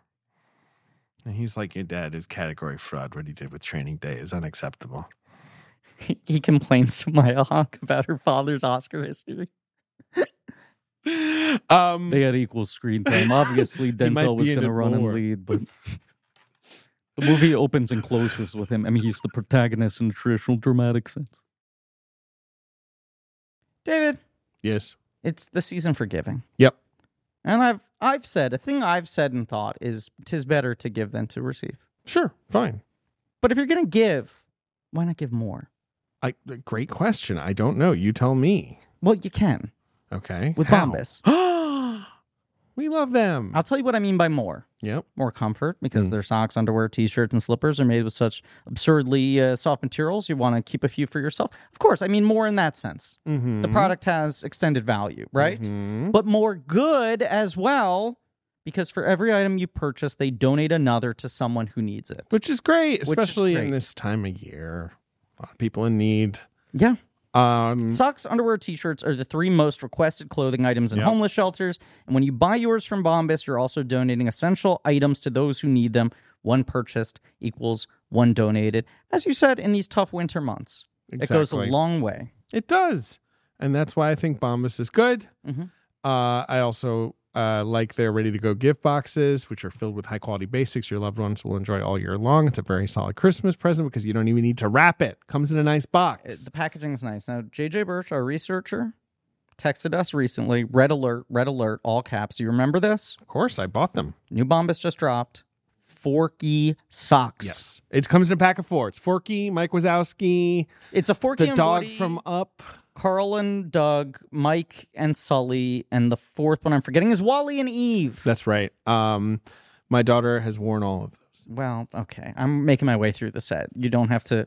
Your daughter doesn't need to big dog me in her sock project. Well, she doesn't like wearing socks, so I always have to put them on while she's watching TV. Does she like it when Forky is on them? She likes it more. Okay. It's definitely a bonus. Yes. Now, here's the thing I want to say. I've been watching Shark Tank this season, and I often throw in, and they don't put it in their own copy, that Bombas is the most successful company in the history of Shark Tank.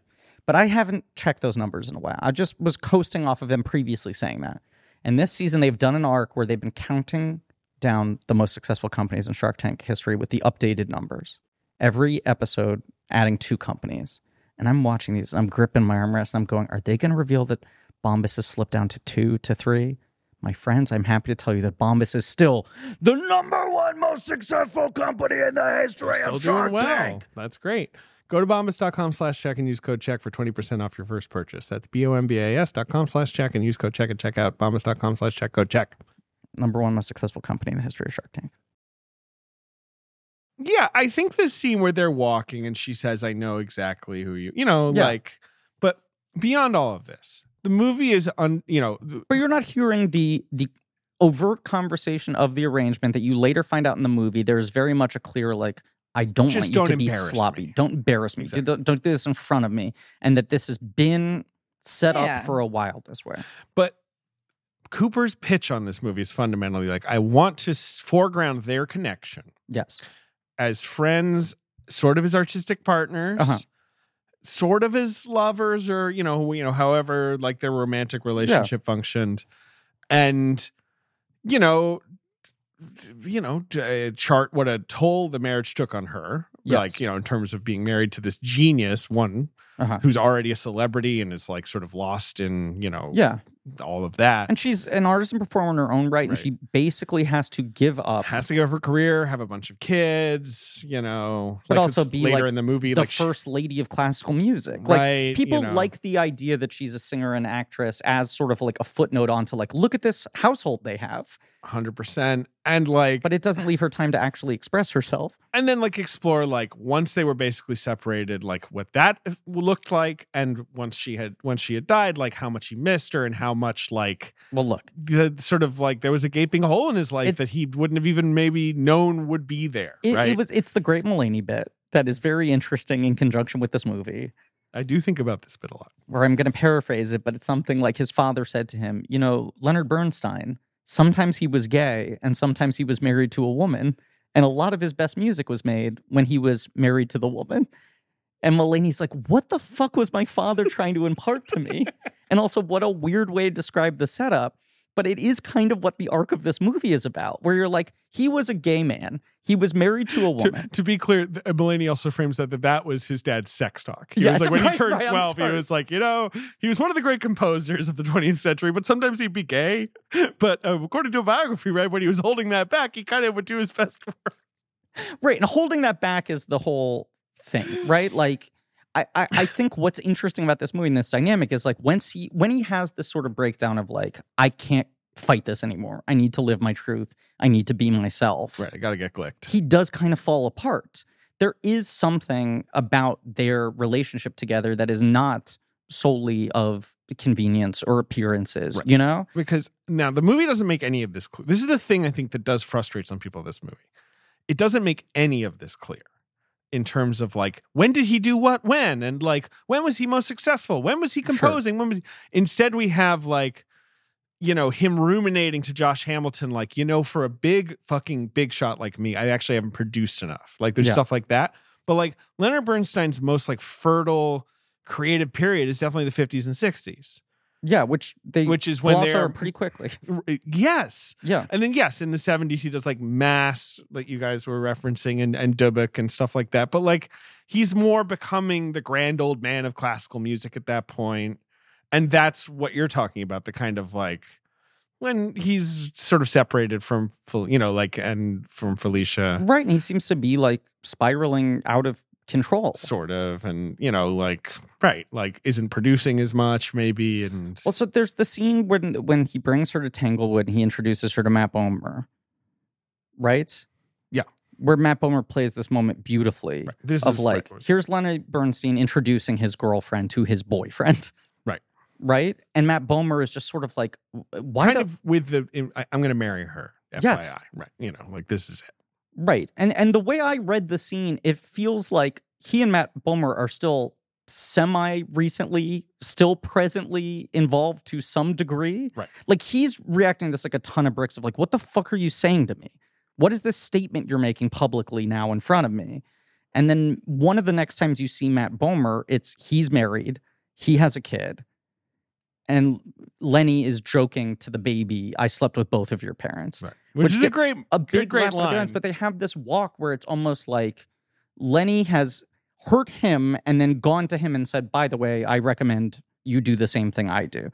Because we have this lunch scene at Tanglewood where they start to have this conversation around like, you could be the first great American conductor, but you have to make life choices. This is my favorite scene in the movie. That support this. And then they ask him about what was the job he lost?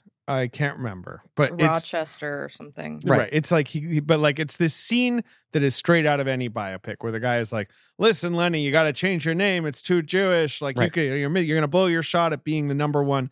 And basically, like Carey Mulligan just leans over to him and is like, "Can we get out of here? Like this sucks." But also, what are they talking about? Like it's a scene where they never put the finger on the thing. But that's why I'm just like, to me, that because what happens in that scene is she's like, let's get out of here. And he's like, yeah, let's get out of here. Yeah. And they run out of the scene and they magically are transported straight to the stage. To On the Town. And that's when On the Town happens. Yeah. And it's literally like Bradley Cooper to me saying to the audience, like, I don't fucking care about that shit. No. Go read a biography. If you want to learn the, you know, ins and outs of this guy's life, like laid out, you know, in a timeline. I don't care. We're exiting this boring biopic scene and we are entering a dream ballet of one of his great works. But also, and that's how you're going to experience Leonard Bernstein. When suddenly... I am Maestro. When suddenly Bradley, as Lenny, is in the little sailor outfit, doing the dance himself, it feels like, well, yes, I mean, fan yourself off, hot under the collar. But it also feels like an expression of, like, the unspoken thing at this lunch conversation is the kind of spirit that he can only put forth in his work, right?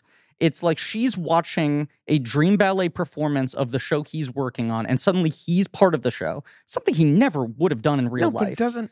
But it's like magic. Right. And it's because of that pressure. Like, that scene feels like a scene with the Kennedy family strategizing which of our children are we going to push for president next, right? It's these chessboard scenes of everyone saying to him, like, you don't understand, you have a responsibility. It's not just that you have the potential to be wildly successful, but like almost there is a pressure on you to be the great communicator of classical music for a new generation. You are the packaging through which this can continue to stay vibrant and exciting for people. You know how to work television as a medium. You have the right look. You have the right charisma. So wear that responsibility on your shoulders, and thus you need to understand in an unspoken way that there are things you should not do in your life because they would jeopardize what you could do for all of us. And then the next thing you see is him just like funneling all his emotions into this version of himself on stage, dancing to his own music. A hot-ass sailor. Yes. What do you think? You said give him the Oscar, apparently. I was very taken with the pacing of everything in the film up to this point. I think that sequence, which I brought up earlier, does show the fact that she knows about his homosexuality. Yes, 100%. But I think the question that I think is interesting in the movie is, I think she knows. The question is, how much has outwardly been discussed between the two of them? I think everything has been discussed. At what point? I don't think it matters. I agree, but it's what I like about the movie. I like watching it and not knowing in certain scenes.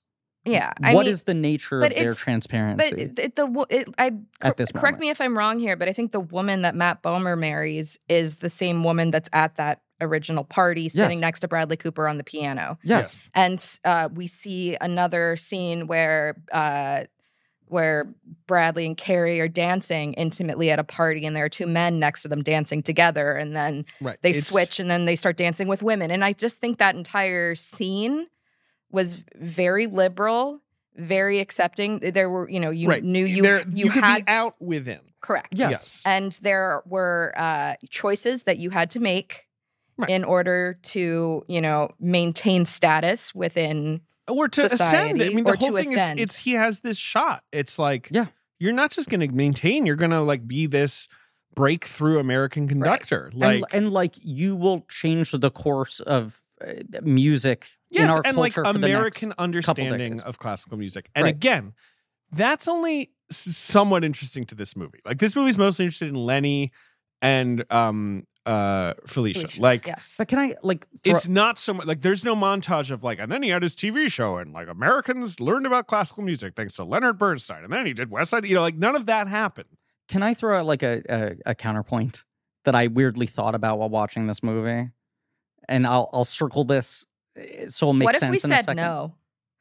I'm thinking about it. I'm thinking about it. When the slap happens at the Oscars. Okay, I don't know. Follow me here. Follow me here. I don't want Follow to. me. We don't like it. We don't like it. Follow me. And a lot of people were like, how does this happen? How does the guy lose it on the biggest night of his life, the biggest stage possible, right? There is a story Will Smith tells of when he was doing like Parents Just Don't Understand and was like a well-liked pop star, that Quincy Jones called him in for a meeting and was like, I'm going to produce a sitcom for you to star in. And Will Smith was like, I'm not an actor. And Quincy Jones was like, you don't understand. You have the thing. Sure. You have the charisma. You could be in a really important... You're rizzed up. You're rizzed God. Up. No, but basically said to him, like, you have the potential to be a popular artist who could really transform the notion of African Americans in this country. And you have a societal obligation to do this. And then, like, develops Fresh Prince and hands him the show. Right? Sure. And you think about the Oscar moment is like 30 years later of this guy who had all of this pressure on him. It's not like the pressure is only just from that first moment, but like everything he's doing in his career up until that moment is, I have some sort of cultural responsibility to like prove myself, to stretch myself, right? Griffin, up until you brought this up, I was not thinking of the many similarities between Leonard Bernstein and Will Smith. Thank you. But they're there. They're there. And I think there's a similar thing where you're just like, this guy is torn between what he wants to do and what he does enjoy doing, but also what he feels like he could do. Well, beyond that, like after everything we've just talked about, there's the scene where now it's the 50s. He has a lovely apartment. Yes. He's being interviewed on television with his wife about like Leonard Bernstein. What a success you are. Tell us all about Oh, it. I love it when and he's working on a new thing with Stevie Sondheim. Right. Stevie Sondheim. Stevie Sondheim. This little young brat named Stevie Steven. Sondheim. This But is an she's- adaptation of Romeo and Juliet. They're also in the interview still asking her about like her acting career. 100%. And she's sort of making the joke of like, well, I barely have time to act with the children around the house. Like she's still thought of as an actor. You're getting the sense that, her career is It's starting to slip away. But and he talks about the difference between like being a celebrity and a public figure and being a creator, which is this like intensely private thing. Right. Where he's like channeling his deepest feeling into art. In this Will Smith way, he's in a position where he is... I like it. You need to fucking stop. He's forced to represent an idea in addition to being a creative artist who wants to express his own things. I say this about Lenny Bernstein. I'm going to say it, and I know some people might criticize me for this. Yeah. I think he was a more talented creative artist than Will Smith. I don't think I had to kick anyone this is. around I don't for- think. No, I think people are going to really come at me about I that. need to but kick it around. Yeah. I think his mass might be better than Getting Jiggy But with It. doesn't- I'll just say it. Don't people not like Mass? Mass was like controversial at the time. I think now it's pretty well regarded. Yeah, but what, I mean, the welcome thing, to Miami. Well, Yeah. I have something I wanted to share regarding Mass, if I may. Okay. Yes, Ben. So I've mentioned him on the podcast before, but my uncle Mhm. was an active Sure. musician and composer in the late 70s and early 80s. Oh, this is not the relative who was one miracle away from sainthood. No, that guy's been dead for that guy is a more long, like a long grand. time. That's the Is other this side. the uncle who gave us the bag of DVDs?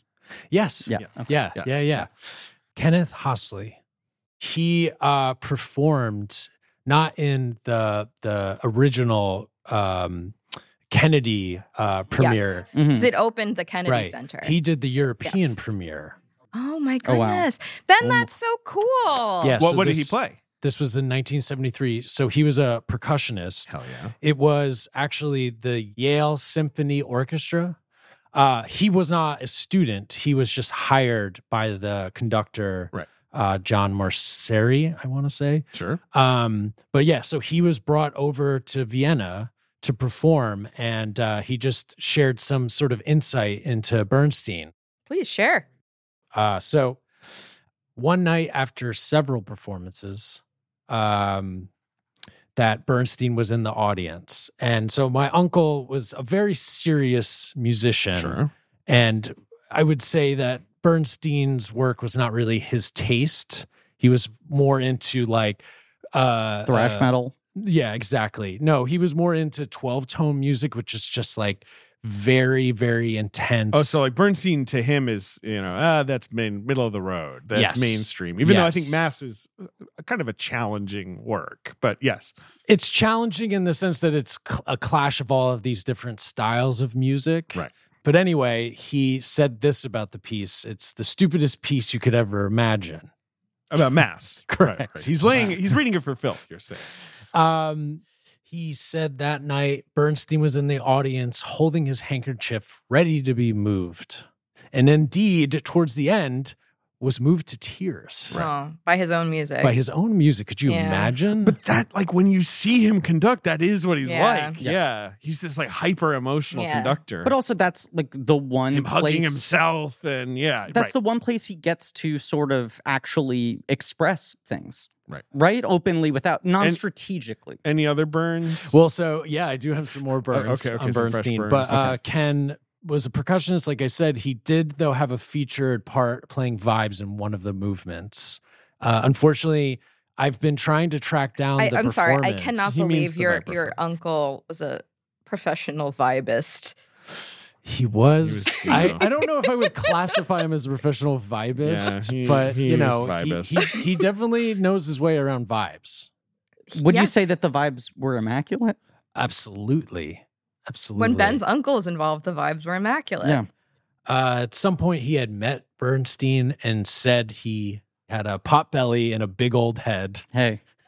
and he was a shrimp. So he was quite surprised to see that the 6-foot-tall actor was portraying him. Right. That Bernstein was truly like just a little shorty. Yeah, he was like big belly, big head shrimp. He was like a little Lord of the Rings gnome. He was like 5'7" and like later in life, right? He was like a Rankin Bass Bilbo. It's kind of cool, right? Yeah. But anyway, there is footage of this concert.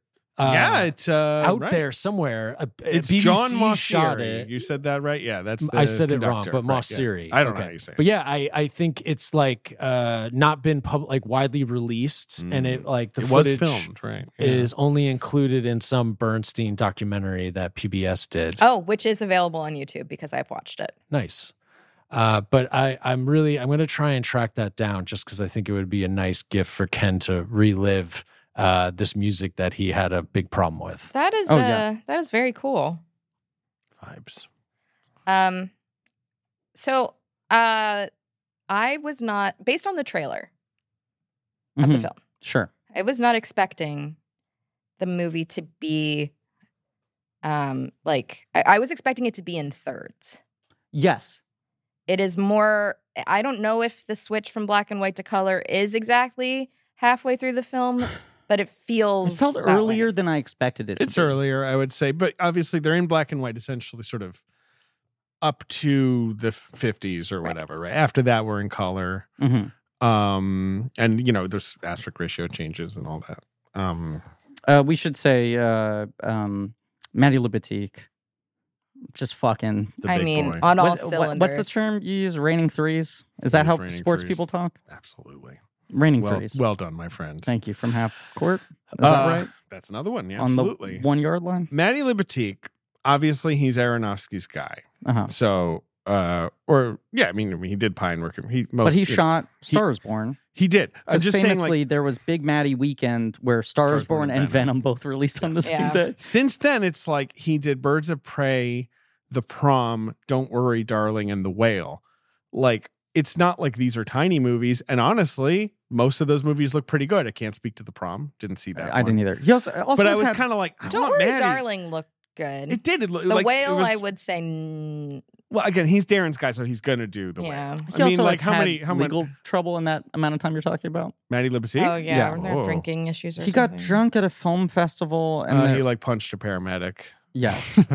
Yeah. That doesn't sound like he was released without a fine or charge. But I know there was an article a year or two ago about him. he said someone gave him a Lucy essentially. I think it's been a protracted legal battle to maintain his innocence. There is a New York Times, right? He punched a paramedic, it seems. Yes, But you know what? He did a great job on Maestro. he did. Charges so dropped. beautiful. Yep. There are no crimes in art. It's a gorgeous. If you'll movie. let me be frank. Because The Whale, it's like you're shooting a fucking Well, apartment. right. How much are you gonna do? Well, just stinks. Anyway, What? That guy smelled great. That back, guy definitely smelled great. People could be thrilled. I'm just shitting on whale and Saltburn and refusing to unpack in either kid. back to Maestro. Yes. There's some very interesting framing that happens throughout the movie. I especially noticed it during the sequence that's like a party at their apartment when we first cut to what I'm assuming is the early 70s. Yeah. The Gideon Glick in the hallway. Suddenly there's a party. lot of brown and green, Right. They got a pretty nice apartment, I would say.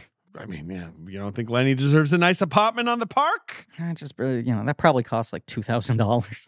You jealous? Back in the Oh day, yeah, yeah. right. Back.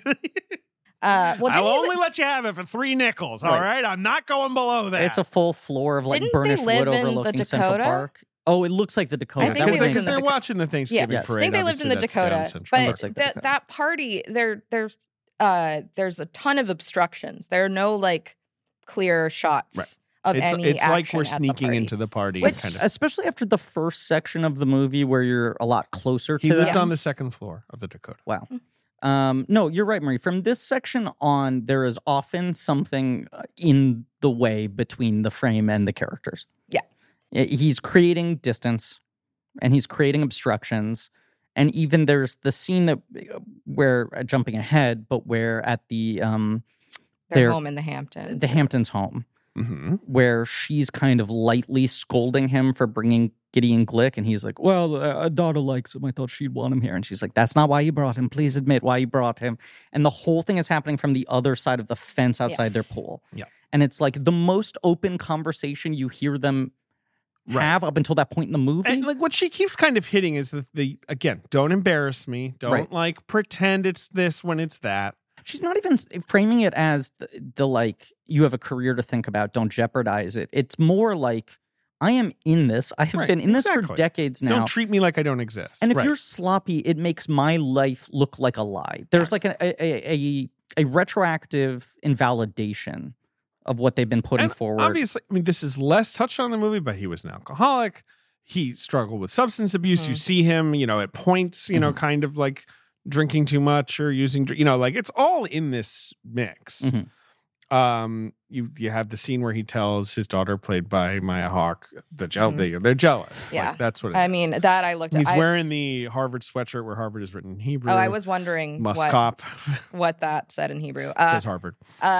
He went to Harvard. It's a school in Cambridge. He went to Harvard before Curtis, the Institute in Philadelphia. As I have mentioned on this podcast before, I have a similar family situation to the Bernstein family. My father is gay, and he and my mother are divorced, but they are still very close. But that scene where he has that conversation with Maya, where she asks him point blank, "Are the rumors about you being gay true?" Maya really good in this movie. And he says no, and she goes, "Oh, that's a relief." I literally had that conversation with my dad. It is an incredibly rough scene because he is like overselling this explanation. Yeah. And you're watching it and you're like, he doth protest too much. There's no way she's gonna believe this, right? Like he's putting too much paprika on the sandwich. Right. And then she like buys it. And you see him have the relief of like, okay, I got another 5 crisis years. diffused. Right. And then when she says, honestly, that's such a relief, you see him crumble. Yeah. Where it's like, I want her to think that I'm not gay, but also the second she put any judgment on it makes me feel even more guilt and shame. Right. You said a thing, not to paraphrase you, Marie, but when we were talking after the movie about... She was like, this reminds me of Will Smith. Not to paraphrase you. He and Jada have an agreement, right? Yeah. It's more of a partnership. In 2022, a slap happened on the national stage. It's sad that Bernstein died before the red table was there for him to air things God, out. if they had been able to take it to the red table. If he could have taken it to the red table. Because he certainly had some entanglements. Marie, you said a thing about how... Tanglewood. A thing this movie captures very well that you had not seen many other stories capture is like the deep, knotty conflict of wanting someone to live. Do you know what I'm going to say yes. here? I want to let you put in your own words. So often when you have these sort of late in life coming out narratives where someone has been publicly closeted for a while and then they finally live their truth, right. It turns into a celebration of them finally reaching self-actualization. You did it. Yay. But what I personally experienced is like, yes, that is present, but there's a lot of collateral damage to the people in that person's orbit. Of course. And I thought that the film was very sensitive, especially to Felicia. And especially to the daughter. And, it's... the daughter's name is Jamie Bernstein, the oldest daughter. Yes. Given that they're involved in some form, the kids. Mm-hmm. Yeah. Like, they're seeing this movie and approving of it. They're saying, like, yes, that's our dad. Yeah. They clearly are, they went through real turmoil with him about this. And about everything.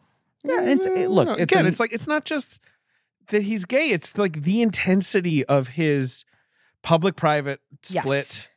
His creative life, like the ways it took him away from them. Well, it's all that interview scene you're talking about, the difference between being a celebrity and an artist, right? And these two things and him feeling the pressure that both need to exist. And how do I not let one butt up against the other? I think it's beautifully threaded throughout the film. You also have in that conversation where he and Felicia meet each other for the first time, where he says, you and I are so similar because we both hold many identities and contradictions, because she is, Jewish, but she's also Latino, but she is also white, and she was a Costa Rican Chilean actress, and her family had higher ambitions for her, but she wants to be an actor. And then his family, big. I don't know if we've touched on his during your favorite scene of the movie, David, when they're talking about how he has to make a choice. Gotta be Leonard Burns. She's like Felicia, right? Montalegre Burns. Yes, that doesn't. I mean, there is that aspect of like Jewish assimilation, and they tried to make him. Yes, right. And he, it's a duality. I mean, the film fucking opens with a quote. Yes. That's like, I forget what the exact quote is, but it's about holding two truths at the same time. That's what the whole movie's about. It's like I said, the first scene, him talking so openly and honestly, and then you cut to he's being filmed. I just think Bradley Cooper is telling us from minute one, like, this is what my movie is about, people. So, and maybe it's about himself in some way. Like, he's a celebrity, he's an artist. Like, like this is I've seen some complaints of like, well, he's putting himself in the movie too much. I'm like, I like that. That's what I think. Put yourself in your movie. Also, fucking unbelievable performance. What are you talking about? Or you're saying putting too much of his own of like how Bradley feels about his relationship. But that's what makes him. That's why it's good. That's what makes him a serious filmmaker. Is that he is expressing things that he maybe could not express in any other format. He has had serious substance abuse problems in his life, and it feels like he was putting a lot of that in Star is Born. He is not making movies that are one-to-one autobiographical, but it does feel like he is expressing things that he feels very deeply outside of just his interests of classical music, conductors, and things like that. He is like a real artist working through like internal struggles and themes and thoughts and all of this sort of stuff. And it's like all the stuff we were talking at the beginning, the part of him that doesn't want to be in movies unless he's directing them, but also could not turn down Guillermo del Toro, is the part of him that's like, he went from like the surprising rise of, oh my God, suddenly Bradley Cooper's an A-list star after 10 plus years of him being a guy who was around. And when you get into that moment, it's like very high stakes, high pressure of like, okay, don't fuck this up. You currently are on the cusp of being an A-lister. Your next 5 or 6 moves maybe solidify whether you get to stay there or whether you were someone who had a moment, Mm-hmm. And you do have to start to think about your career very strategically. And you have to think about your public persona very strategically. And even just like, how much am I playing the game of going on talk shows? When I'm on talk shows, what's the version of Bradley Cooper on talk shows? He chooses to make it mostly, I'm Philly bro, right? Which I'm not saying is an insincere part of him. I think it's a genuine, honest version of him. But like, him talking a lot about the Eagles, going on Howard Stern and being like, I would rather lose every Oscar for Maestro if the Phillies won the Super Eagles. Bowl. I'm sorry. Please, Griffin. I mean, he'd probably be happy if the Phillies won. Yeah, but the Eagles are who he actually likes. No, Marie should fucking put me on blast for that. But you know what I'm saying? Like, it all becomes, what is the public persona version of Bradley Cooper that I need to maintain to support artist Bradley Cooper? Will they let me keep making movies like Maestro if I am like having the good anecdotes on talk shows? Right. Well, it also, if I have the good outfits when I'm caught out by paparazzi. Even like a more general way of looking at it. Yeah. He is a composer when he's directing. Yeah. And he is an actor / conductor. But he's also like, is being a celebrity Bradley Cooper's art form? I don't get the sense that he's a guy who loves being famous. I think he kind of hates it. I think he views it as means to an end, and there's a certain amount he needs to play the game in order to do what he wants to do. And that's a lot of what this movie is about. I also think, getting back to the film itself, right? And what I find so interesting and kind of like unknowable about their relationship is, as we said, it does seem like he has slept with Matt Bomer's later wife, right? Mm-hmm. And the way he just sort of like immediately latches on to Felicia at this party and feels very attracted to her and recognizes something in her that they share. I think there is genuine chemistry and genuine attraction. Oh, yeah. But I also think he was like fundamentally a gay man, as much as these things obviously exist on a spectrum, right? And you're like, I'm not here to. The societal pressures were so extreme at that point in time, even ignoring the notion of him having a career in the public eye, that you have to imagine a guy like that to some degree is internalizing, well, my life would be a lot easier if I was interested in women. I should try this. Not that like I'm doing this as a cover, right? Well, I don't know. I feel like the movie doesn't really know. But I think this is what is interesting about it. And I think what is interesting about this movie not even attempting to offer easy answers, because these things are kind of unknowable. So we need to talk about her illness. Well, all right, first after he talks to Maya Hawke, then there's like the big fight where she basically is like yelling at him like, you're gonna oh be my God, Snoopy. A lonely old queen. This all happens with Who the abandoned backdrop Snoopy in the He back? shows up late, Macy's Thanksgiving Day Parade. hungover on Thanksgiving. He's to a sloppy party. on Thanksgiving. Yes. Who abandoned Snoopy in the vestibule? That's when she says he has hate in his heart. Yes. And then he's gonna die a lonely old queen. Lonely old queen. After that, Giant Snoopy balloon goes by. It's a great. It's Whoever's idea this was, and Yes. Lord, like I have no idea if this is some fact of the record, like they had a big falling out of Thanksgiving. It's brilliant. I ask a question about both that and the Maestro license plate / usage of "It's the end of the world as we know it"? Both of those moments are funny. Yes. They both come after probably the most dramatically intense moments in the dark film. Period. Sure. Yeah. Is it good that he's adding levity there? Yeah. In my opinion. I think it's also like weirdly dark, uncomfortable levity. It's not like he's going for easy laughs to like diffuse the tension. Blasting only the words Leonard Bernstein and "It's the end of the world as we know it." Like, well, because I'm just wondering, is it too easy? I don't think so. Because I think the REM license plate moment is also like, this guy has now come all the way around to being obsessed with the public persona Leonard Bernstein that he's created. Like, he's become something of a He's dining out icon. on what a meme he's become in a weird way. You know, like it says something about like how much he's enjoying the fact that he succeeded in seeding himself as a name, as an idea. But he's also telling Josh Hamilton, like, I haven't done enough. Yeah. He's also a little bit like, I've been too busy getting famous. I've been too busy being famous to actually maybe be as much of an artist. Enough, right? Yes. And like, you know, it's hosting TV shows and events and all these things. The movie barely touches on, but obviously it was very important. He really like brought classical music to the masses. He understood TV as a medium. Communicator. Right. Yes. There are great clips of him talking about the Beatles.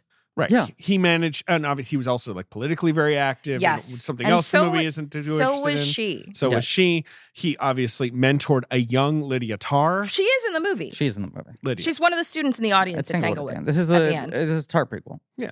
I said to Griffin while we were there, I was like, that's Lydia Tarr. And he said, oh yeah, that's her. But they had the dinner with the Black Panther Party where and Lydia Tarr. Right. And was it who was it? Was Tom Wolfe the one who called him Radical Chic?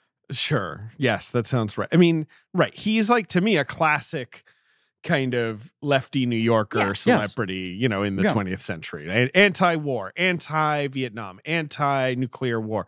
The kind of guy Richard Nixon would like drink a quart of vodka and be like, he had an FBI file. Nixon refused to go to the premiere of Mass at the Kennedy Center, even though he was president, because... I just imagine Nixon just roaring at a fireplace being like, Bernstein! You fucking hater. Bernstein. Hate him. But then you basically, from that big fight, he screams into the pillow, which I'd argue is one of the only... No, that's not from the fight. That's from... Oh, that's from the diagnosis. Yeah. Yes, You're that's right. later. I'm sorry. In between those two things is the scene at... there's two things. There's the scene of him announcing... But you cut off before he gets to it, but where he walks out to his orchestra. Oh, when he's wearing his little dandy outfit with the stripe. Yes, and he's sort of like, I must be in conversation with all parts of myself. He gives the speech that feels like he's coming out to his orchestra, but you don't hear. At least acknowledging it more directly. But there's also, Felicia at lunch with her daughter and her sister. Sister-in-law. Sister-in-law. Well, you see her filming the TV show. Right, yeah. At this lunch, she's dressed like Judge Judy. I can't get over it. But her friends are both like competing to take her out for dinner. Do we have you tonight? And she's just like, everyone in my life is kind of babying me because they feel so bad for me. Then she goes out to dinner with and they're like, you have a lunch soda? with the two of them. It's so sad.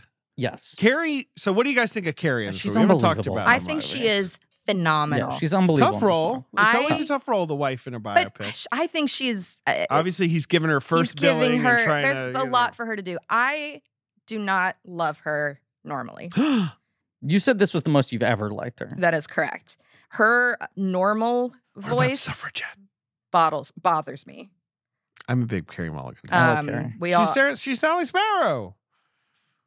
She's Sally Sparrow. What is that? Do you know who that is? I'm forgetting. It's the character she played in Doctor Who. Oh. Which was sort of her, one That's of her a great early fucking, roles. she's so good in Blink. And she was supposed to be the next companion, but then she got too famous to get that role. Yeah.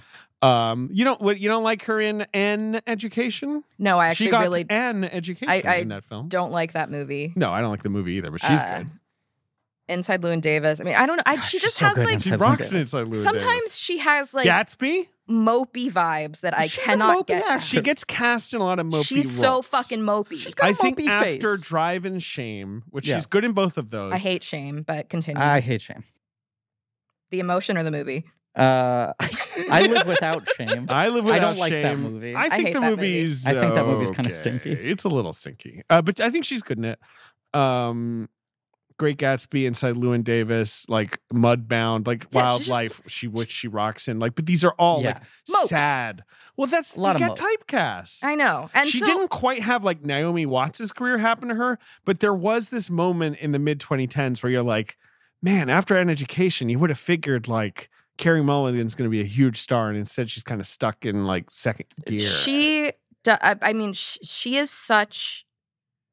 has such sunshine in this role. Not to say that she is like, just a happy presence throughout the film, because she's not. Sure. She has a very complex emotional arc. But you fall in love with her. She just kind of she's radiant. Yes, she's glowing throughout the film. And you have this scene where they're like sort of needling her, and she's like, oh, this is embarrassing. Right. You feel like she doesn't want to talk about someone who a new boyfriend. Right. And then the story ends up being that he was asking about, he in fact is she thinks he's asking her out, and he's asking about someone else, a man, right? Yeah. And then she sort of because she's like graduated to like matronly, at least in her mind. Like that's her fear. Right. Right. And then she has like the first scene in the movie where she really kind of talks about their arrangement of like, it wasn't, I'm angry at myself for lying to myself that I thought this was enough. Right. Right? Basically, like, I knew what I was getting into, and I thought that was enough of a marriage to make me happy. Right. And now I'm only angry at myself. It's really heartbreaking shit. And very soon after that, she gets diagnosed with cancer in a scene where, like, I look, my mother had cancer a couple of years ago, and I had to go to a lot of these doctor appointments. Right, frustrating doctors. And there's the thing he is doing in this scene that I found myself doing, because I was the person taking my mom to most of the appointments, where it's like the doctors say these things to you very bluntly. Right. And the person who is the helper, the person who's being told about what's going on in their body, you just kind of go into a state of shock and, the other silence. person asks lots of questions. Yeah, yes, where you're just like, well, okay, well, let's like focus. What about this? What about this? What about this? And you just kind of hold on this 3-shot of them. It is one of many really devastating oneers. And he's clearly trying to be like, okay, let's focus. Let's get this done. Right. And she's just kind of like, it takes a while before both of them break down. The thing about this segment of the movie is when the movie is coming out, and I'm hearing buzz about it, a lot of people are like, and then there's the whole biopic part of they're considered like this is being dismissed by some as like a sort of function of many a biopic, the tragic portion. It's 10 minutes of the movie. Yeah, I've also seen few films deal with a terminal illness. I think he deals with it really well. I fucking sobbed and it's twice. But like I counted on rewatch. On rewatch, it's like 4 scenes. Yeah, it's like very But it's simple. Just, there is his father passed away some handful of years ago. I know he talked about like Bradley Cooper. Yes. Yeah. Silver Linings Playbook being this like best and worst moment of his life thing. Where he got the Oscar nomination, right. which it was is around what when he was dreamed of. Silver Linings. And he's talked about in interviews that it was this moment where he was just like, oh, none of this really matters. Right. It kind of like humbled him. Right. It's a big... And grounded him as a person.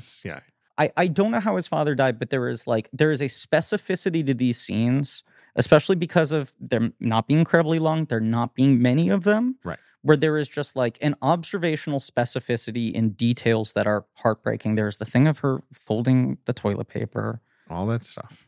That is just like, that is clearly drawn from the Bernstein children telling him that, his own experience, someone he knows. Like, that's not something you It's a little detail that you wouldn't think to include. That just speaks volumes, and she just plays this incredibly, incredibly well. And like the emotional sensitivity of them coming back together in this moment. I guess we brushed over and we talked about it earlier, but the scene where she goes... Right, we forgot to shout out, the big conducting scene at the cathedral where he's doing Mahler's Second, which is like a symphony he was obsessed with.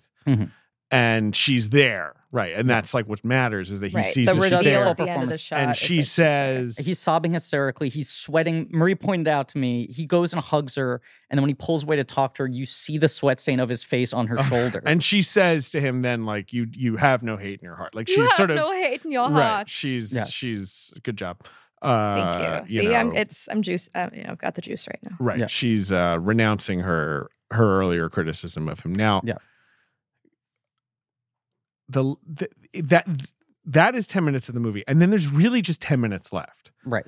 Again, like all that to say, it feels like after that moment they get back together in some form, and then shortly thereafter she's diagnosed, and I mean, it's just their whole dynamic at this point. It's like they know each other too well to a certain degree to ever be with anyone else, I read in this movie something as she's dying, this feeling of like, I kind of don't know if another person will ever know me as well. That's exactly what it is. And then she's gone, and then there's a genuine love he has for her there that even if it's like, well, when she passes, perhaps I can live a truer version of myself. It's like, he's never going to have that again in a weird way. No, instead we just get like, him conducting at Tanglewood with like a young student. Yes. Who he's trying to give notes, and then eventually he kind of just takes over. Yeah. And does it himself, and they all start applauding him. And he's like, "Oh, little old me," like it's like where you're like, he loves it, like right. And then you cut to him in a club, yes, with Shout playing, yes. right? Shout, let it all out, yeah.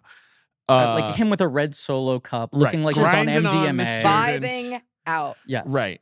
And I have been told that someone I know went to a test screening of this movie. The movie ended there. Interesting. And like basically just like hard cut to that song, and that's it. Because and it was a little more of like a sort of like kind of chilling ending. That moment is fascinating because kind of like, lost. This is a version of him I haven't seen. Because there are even earlier cutaways where there's the party where they're doing coke on top of his head, yes, and stuff like that. This feeling of the guy going on benders and whatever, right? Like out of control. Yeah, but that moment you're just like, it's odd to see him in this kind of environment when the movie has almost pointedly been shielding us from this side of his life, right? The movie is showing us what he largely wants to present to the public, or these very intimate fallouts of those moments. But it's such a brief moment. It is so sort of shocking and just like, it's weird to see him in such a modern context. It's weird to see him dancing with young people to a pop song. Like all of that is kind of jarring. It feels too modern. Right. I'm like, no, Lenny Bernstein belongs in the 50s. Like, what's he doing in almost the 90s? Right. And he's like drenched in sweat. Yes. And then you watch this and you're sort of like, wait, so is the movie going to go into like a final chapter of what his life was like after her? There are another 20 minutes left. And then it cuts back to one final interview. Exactly. It's one final interview of him kind of more like in voiceover, basically putting the point on like, I missed her terribly. Yes. And then a shot of her looking at the camera, and then Maestro. So basically, clearly, he kind of toyed with, do I really kind of just like get out of there? Yeah. At this kind of shocking like loss. He almost does. And then he clearly was like, I think I need like something to slightly soften it or whatever. But anyway, just interesting to think about, because I put this movie on in the morning and I was like, I really need to watch it before. I come here. We were recording something before this that was very special and fun, and I did not want to be late. Becoming soon in the new year. Becoming soon in the new year. Very exciting. You're pointing to me about being late. I was point picking at you. up bagels for the group. I didn't point at you. I did this. The bagels were not ready. They were not ready. The bagels were not ready. The bagels were not ready. And it was a good bagel. And it was a lifesaver bagel. Thank you. I needed it. You needed it. That's why I asked. Those two recordings. That's why I offered. But I was like, fuck, this movie's not 2 hours. It's like kind of 2:10, you know? It's a 2 and changer. It's not. It's an hour 55. The really? credits are just really long. Wow. Because I was like, fuck, I'm going to have to get out of here. And it's like, nah, it's basically done. Yeah. Wow. It doesn't feel to me, it doesn't feel long. I've heard people complain like, long, draggy biopic. And I'm like, it's a very alive movie to me. I agree with you. I'm like, this falls into this camp of like, if this is what Oscar bait was, Oscar bait wouldn't have any negative connotations. Right. And to lump this in with things like, I don't know, The Best of Enemies. There wasn't a single boy in a boat. I'll say it. None. I'm going to make a comparison now. Please. Not to Will Smith. Fuck. Sully should have said that. But can I make a comparison now? Can I make a comparison now to a hero? I am one. I feel, and the movie has not yet hit Netflix. Sure. It's about to. It's about to. Yeah. I feel like Maestro is going to be this year's Babylon. Interesting. Where you mean like sort of masterpieces? Where it is so sincere in a way. Yeah. That irony-pilled people will love to hate on it. I mean, that is certainly the case. It's certainly, obviously, Babylon was greeted with very negative reviews. Right. But also this got like kind of warm but sort of tepid-y reviews, like kind of people being like, it's good, the acting is good, it didn't quite get masterpiecey for me. Part of the Babylon pushback too is like, they gave him how much fucking money to make this? They gave him how much money? So overblown. Like, what does he think he knows about movie? You know what I mean? Because like Babylon's trying to be about everything. What does Bradley Cooper know about classical music? But this is, in comparison, a fairly small personal film. I think I do think irony poisoned people will fucking revolt against this I do thing. wonder how this will go over once, it's, gifable. But I think... Yeah. I think not well, which... We'll in another way, though, I think like the Lights, Camera, Jacksons of the world find this movie a little inscrutable, where they're like, where's the emotional arc? Not enough Tanglewood. I agree, but I'm saying like for certain people watching this film, I think they're like, this movie is missing all the scenes that make me make sense of this movie. Right. And it's like, because it's all not unspoken, but it's like he's choosing to play the minor notes. How's that? I would agree. Yes. Playing them minor notes. It's only minor notes, which is what's interesting about it to me. Yeah. You know?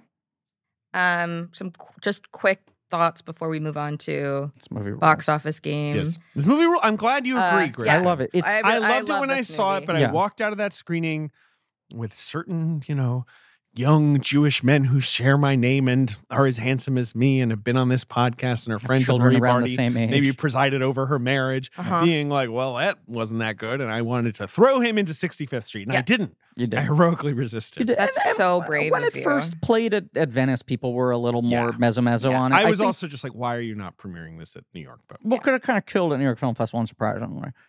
No, I love this thing unreservedly. It's certainly, I still have a lot to see and there's stuff I want to rewatch, but I feel like it's firmly in my top 5 for the year. And I was saying to you, it's like, it has a shot at being my number 1, depending on how a rewatch plays. Ooh. That's interesting. What's your current number 1?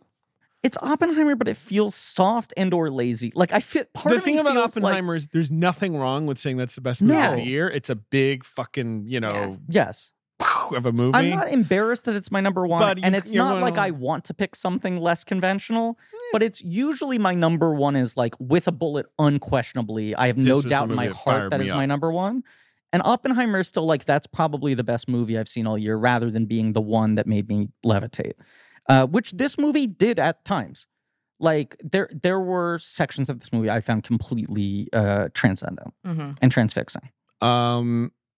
Now, just quick thing. I just want to point out, I don't know if I should be arrested for this, but I was able to identify that Bradley Cooper's real life daughter played young Jamie Bernstein the minute I saw her on screen. Marie did call that immediately. I had no idea. Yeah. And I just wanted to share, I did not decide to watch this film. I recently lost a loved one. Mm-hmm. Yes. To cancer. Yes. We sort of warned you. Yeah. This might be a little that this might be too triggering. Yes. Like so soon, basically. Yes. And you might see it sometime. I may. Yeah. I may. I also missed a handful of upcoming episodes.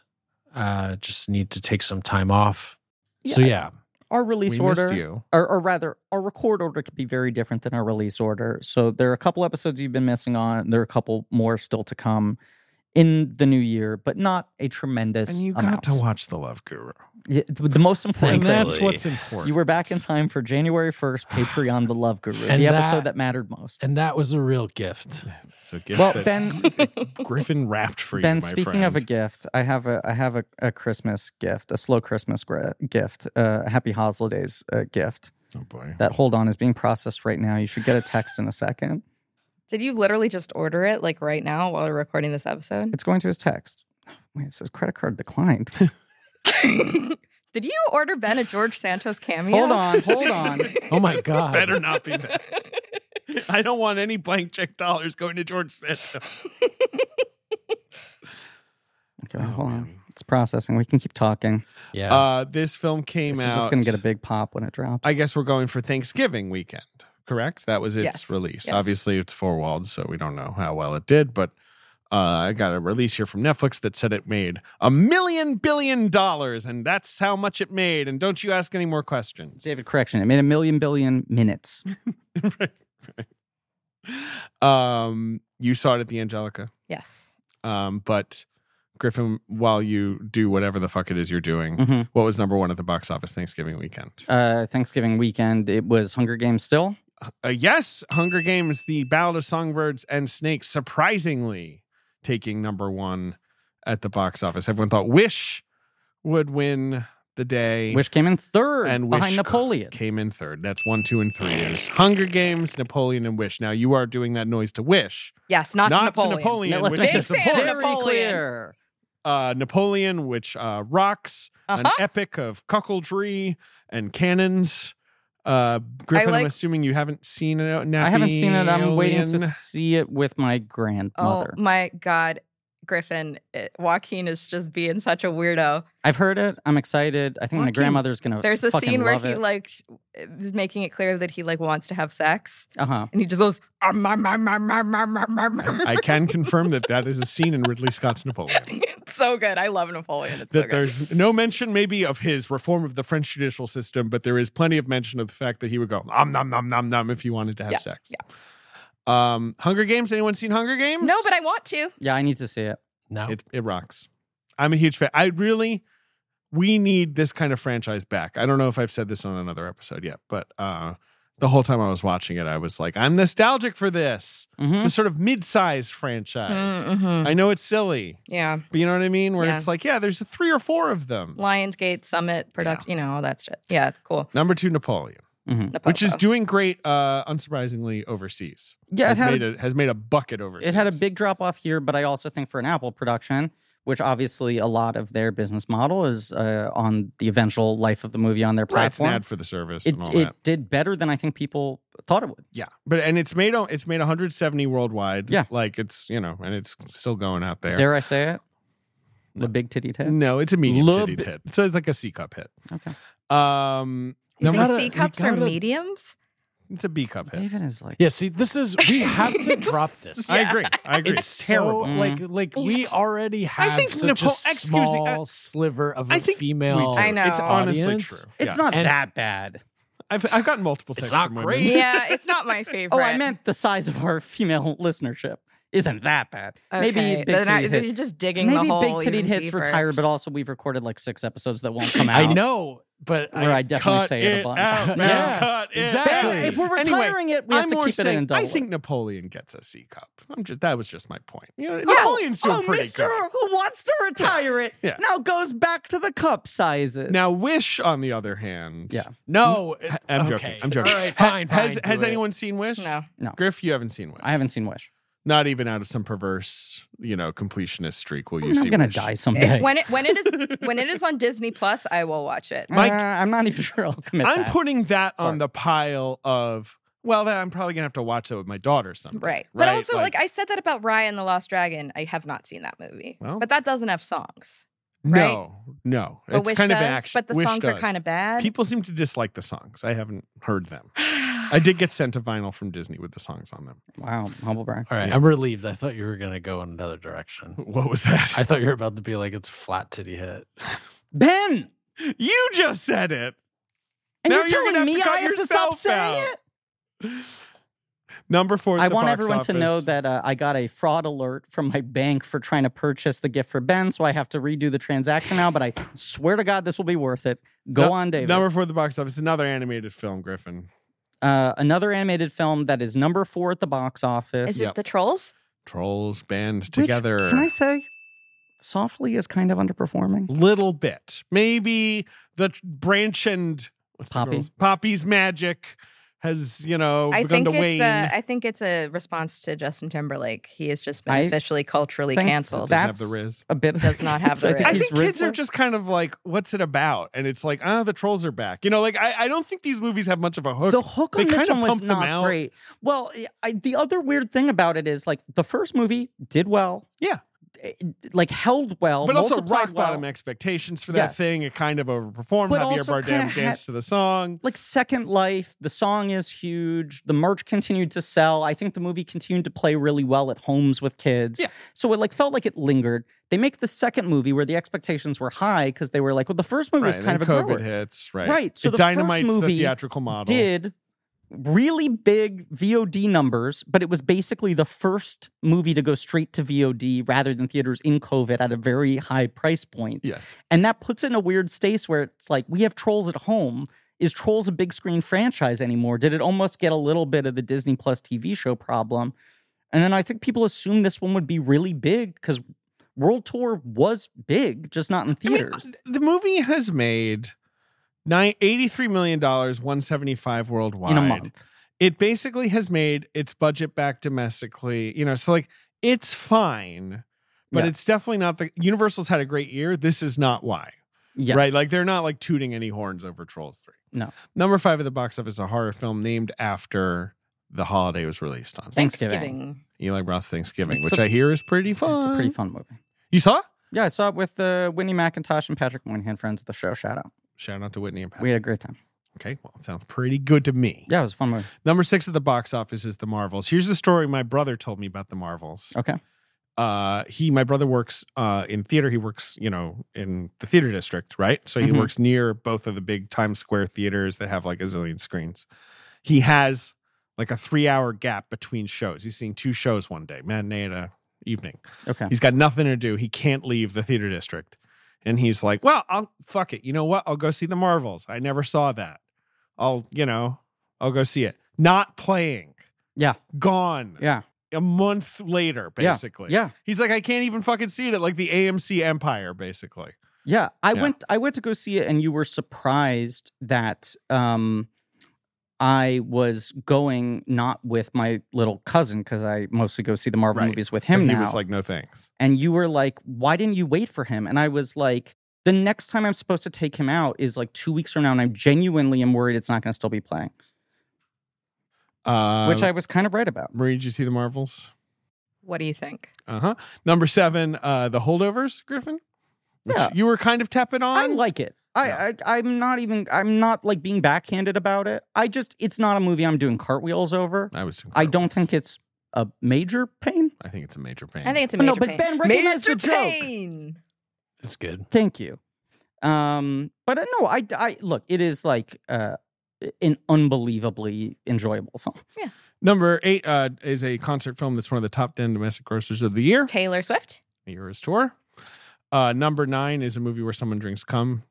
Saltburn. Yep. Number 10 is a movie about 5 nights at a certain person's place. Freddie. I was trying to make a joke.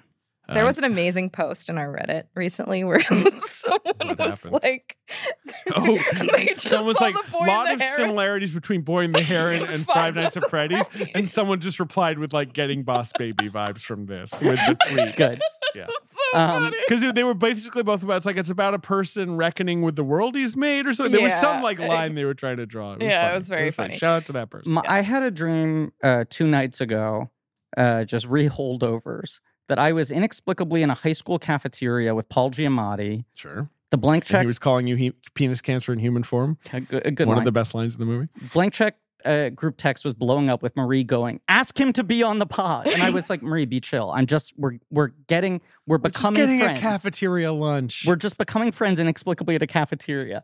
And Paul Giamatti, a man I want to be clear, I've never met, said like, "You've seen The Holdovers, right?" And I was like, "Yeah." And he was like, "And did you like my performance in it?" And I was like, yeah, I think, obviously, I mean, you're really good. And he's like, because I was watching it the other day and I was thinking like, this is like virtuoso shit. And then Giamatti just kept pumping up how good he thought he was in The Holdovers. And I was like, he's right. But also, like, I didn't think Giamatti would be a guy who'd pat himself on the back this hard. And he's like, I'm watching this performance. I'm like, this is a 5-course meal. But this is like, he's like coming to you in your dream to tell you that your feelings about his movie are I have wrong. nothing bad to say about his performance. Do we have to dissect Griffin's dream, A lot. which is not real? I should mention my therapist also the other day related me to a branch from the Trolls franchise just because it's also relevant in this.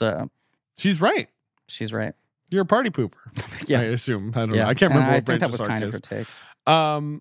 Just a shout out also in our Boy in the Heron episode. We did not see it coming that it would be the number one film of the week, overperforming and basically outgrossing any Miyazaki movie within 3 days. Very exciting. You kids did a great job on 2,200 screens, like not even on a lot. I think it would have made more money if they had more showings of the dub. Yeah, but you know Maybe what? they will. They'll My keep take. like the thing that was savviest about the way they played this and just picking the absolute best weekend. Because if it had come out 1 week earlier, it would have been number 3 behind. They found a very like quiet weekend to put it. And I think Godzilla overperforming the week before also helped them, where it was like a lot of people were like, you know what, I'm gonna go see another Japanese subtitled movie in theaters. But the best thing is them being number 1 at the box office got them a bunch of free press. Like all 100%. the free headlines they got from like Miyazaki tops the box office, his highest grossing opening is like free press. It will hold them next weekend, I believe. They're still trying to decline my credit card. I gotta get this. I'm dying to know. Okay. Done. All right. Well, listen, of course, every year I produce a holiday album, Slow Christmas. And we have this year Slow Christmas number 3. It's the 4th release because, of course, I started with 0. The album was released today. There'll be a link included in the description. But we have Josh Richmond, friend of the show, had contributed a track, producer of Video Archives, a longtime Earwolf producer. Sure. We have Gabe Wax, who is a producer, musician, has worked on a bunch of stuff, including all of Soccer Mommy's albums. Sadie Dupuis works on her work as well. Oh, yeah, nice. Old friend, longtime listener. Yeah. Wow. Also want to shout out Future Museums, contributed a track, also a listener of the show. But of course, here, somehow, the track I'm going to play is from one Amy Irving. Academy Award nominee for the film Yentl, soon to be covered on the podcast. Winky, winky. And so here we have a clip of Amy Irving performing We Three Kings.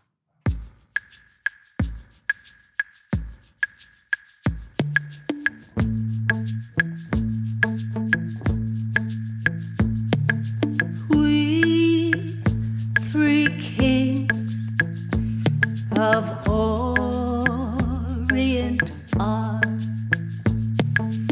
bearing gifts. We traverse afar, field and fountain, moor and mountain, following yonder star. Oh, star of wonder, star of night. Wow. You're crazy for this one, Oz. Truly crazy. So good. Incredible shit. Fun stuff. Where can you get it? Everywhere. Wherever you get your music. Is it truly everywhere? In past years, it's been only on Bandcamp, right? Or is it everywhere? Previous releases have been on Spotify, Bandcamp, and kind of a handful of other, but this is the first time I've done a wide release. Apple Music? Hell yeah. Boy in the Heron style. Apple Music. Tidal? Just search Slow Xmas number 3. Ben? Yes. We have this present here. Uh-huh. Do you want to open it up? Oh, yeah, of course. Although, do we have time? You got to go. We should do this right now. All right. I think, right? Well, we have Aquaman episode, but that is, of course, nominally coming out after Christmas. So this is our last release before Santa's big holiday, which is what I call Christmas. All right. Let's open it. Ben is using scissors to open a box. There's a big box. This came from AJ McKeon, our lovely editor, one of those helpful people in the world. It's incredible. Yeah. Also a real snack. Good looking guy. Yeah. Right? We're all AJ? Yeah. Oh, yeah. He's a handsome Not fella. to get thirsty on me. He's a very handsome fella. And he sent us what I would say is a tall, narrow box. With fragile stickers. It's all got over it. fragile stickers and it's pretty flat. And there seems to be some sort of framed item in here. Looks to be maybe a poster or a Looks to painting. maybe be a poster. Looks like a poster. What is it? What? What is this? Oh my God. Holy shit. All right, from first glance, this appears to be a Sgt. Pepper-esque That's what it appears giant to be. collage. Okay. That says blank check on it, but I don't know. Okay, so there's the Well, four up of front us are in the the four center of us from the our- the opera show. Oh shit. in our Holy tuxedos. And then tops is tails. it just I think it's basically like all it's the note says thank you as always for letting me be part of the show. Shout out to Pat for helping with this. So it seems to be all of Pat Reynolds' artwork of us. Oh, wow. Like This Every is character we've you ever know, been This on is every amazing. right, This is- miniseries art. This is Yes, Yes. Sgt. Pepper collage vibe. So we're gonna have to take a Wow. picture of this and post it, yeah, it's pretty incredible. and we're gonna have to hang it Yes. in the office. Thank you, AJ. Yeah, and for the time being, it will go against a wall like all of our other Like all of our framed posters. pictures. We're that gonna are get not- everything done in the new year. We're gonna get everything. done. 2024, baby. Yeah. Yeah. Year of posters. The year of And the hanging clock. We're posters. getting that fucking clock put up. I know. Yeah, we're and getting the getting clock put fucking the ceiling treated acoustically. And we're getting fucking. and Guys are other using shit. potty mouths over here. Oh yeah, you've never done that. Okay, I've never done that. Listen, Maestro rules. Maestro good. Merry Christmas. Merry Christmas. Merry Griffmas. We're dark next Happy week. Holidays. Correct. Merry Slow Christmas. Yes. Then we're back the week after that with Wonkaman. Wonkwaman. Wonkaman. our Wonkaman episode. So we're officially saying it. We're doing both, or did we already kind of announce on social? We announced We're on doing social, both. but we're But in announcing case, you know, officially here that those of us who aren't. we on will social. discuss two pivotal films of Christmas season: Wonka and Aquaman: The Lost Kingdom. And look, here's all I want to say. Little cousin, Wonka is his top movie of the holiday He season. wants to meet And Wonka. he's Yeah. usually superhero crazy, and Aquaman has not See, even this been is why I think discussed. it's important to talk about because we've had a year of It's- superhero fatigue. Warner Brothers is hearing that, being like, "Yes, like he doesn't even know what Aquaman is. Perfect. Let's get this thing out without anyone seeing it." Yeah. Maybe it's going to be a mess. Can I say have to it? pee. I think it's going to be a big chocolate hit. A big chocolate hit. I like that better. Yeah. Will that apply to everything? I don't know. Listen, this is we'll see you in 2 weeks with Wonkaman. Maestro, I hope you all watch it at home. If you've had the chance to go see it in theaters, it's even better that way. But Netflix continues to be a little inconsistent about their release strategies on things. But thank you all for listening. Please remember to rate, review, and subscribe. Thank you to Marie Bardi, our associate producer on the show. Oh my goodness. Thank you. Thank you. Thank you to Ben Hosley, our producer on the show. Hey, it's me. Happy to have you back, Ben. Yeah, I'm glad to be back. We missed you. Tune in next week for Christmas. Enjoy your family. Thank you to AJ McKeon for the greatest Christmas gift of all time and also editing the show along with Alex Barron. Yeah, it's this is truly unreal. outstanding. Thank you to JJ Birch for another week of vacation. Thank you to Joe Bone and Pat Reynolds for our artwork, including all this artwork that AJ put on this insane thing. Thank you to Lee Montgomery, the Great American Owl, for our theme song, which of course I guess Alex remixed for this episode. Go to blankcheckpod.com for links to some real nerdy shit, including our Patreon, Blank Check special features, where we do commentaries on film series. We're finishing up Mike Myers. We have Love Guru kicking off the new year. And then I don't know if we've announced it in this feed or not, but we're doing the Terminator movies. Yeah, we may not have announced that yet, but the next thing on that feed is is Pitching the Walk. Oh, Pitching the Walk. A very special episode with JD Amato that I'm sure you'll all enjoy, in which we are very normal and not probably our most tired. normal episode. Yeah. And then yes, Love Guru in the new year, and then I assume 0 people will listen to the following episode, whatever that is. The follong episode is the It'll be mailbag. mailbag. Yeah. Yeah. I'm just saying everyone's going to unsubscribe. Oh, after Love Guru. Yeah, probably. Yes. So that is the end of that. I'm going to try this one last time. It's no longer even giving me fraud notifications. It's just seemingly blocking me. This is the final shot to see if it goes through. 3, 2, 1. Credit card declined. Well, Ben, I tried to buy you a gift card for the amount of the steak at the restaurant that overcharged you for the steak, and they will not let me spend the money on it. See? Which plays into the narrative of them only wanting to get you. Every step of the way, no matter what. I thought this would Corner be a funny bar. bit. And Chase is basically saying, like, why would you spend that much money at this restaurant? We're not going to allow you to do it's this. It's an absurd amount of money. I thought it was a nice gift idea, and I thought it'd be funny, but apparently... It is funny, and the I appreciate... banks will not allow it to happen. I really appreciate the gesture.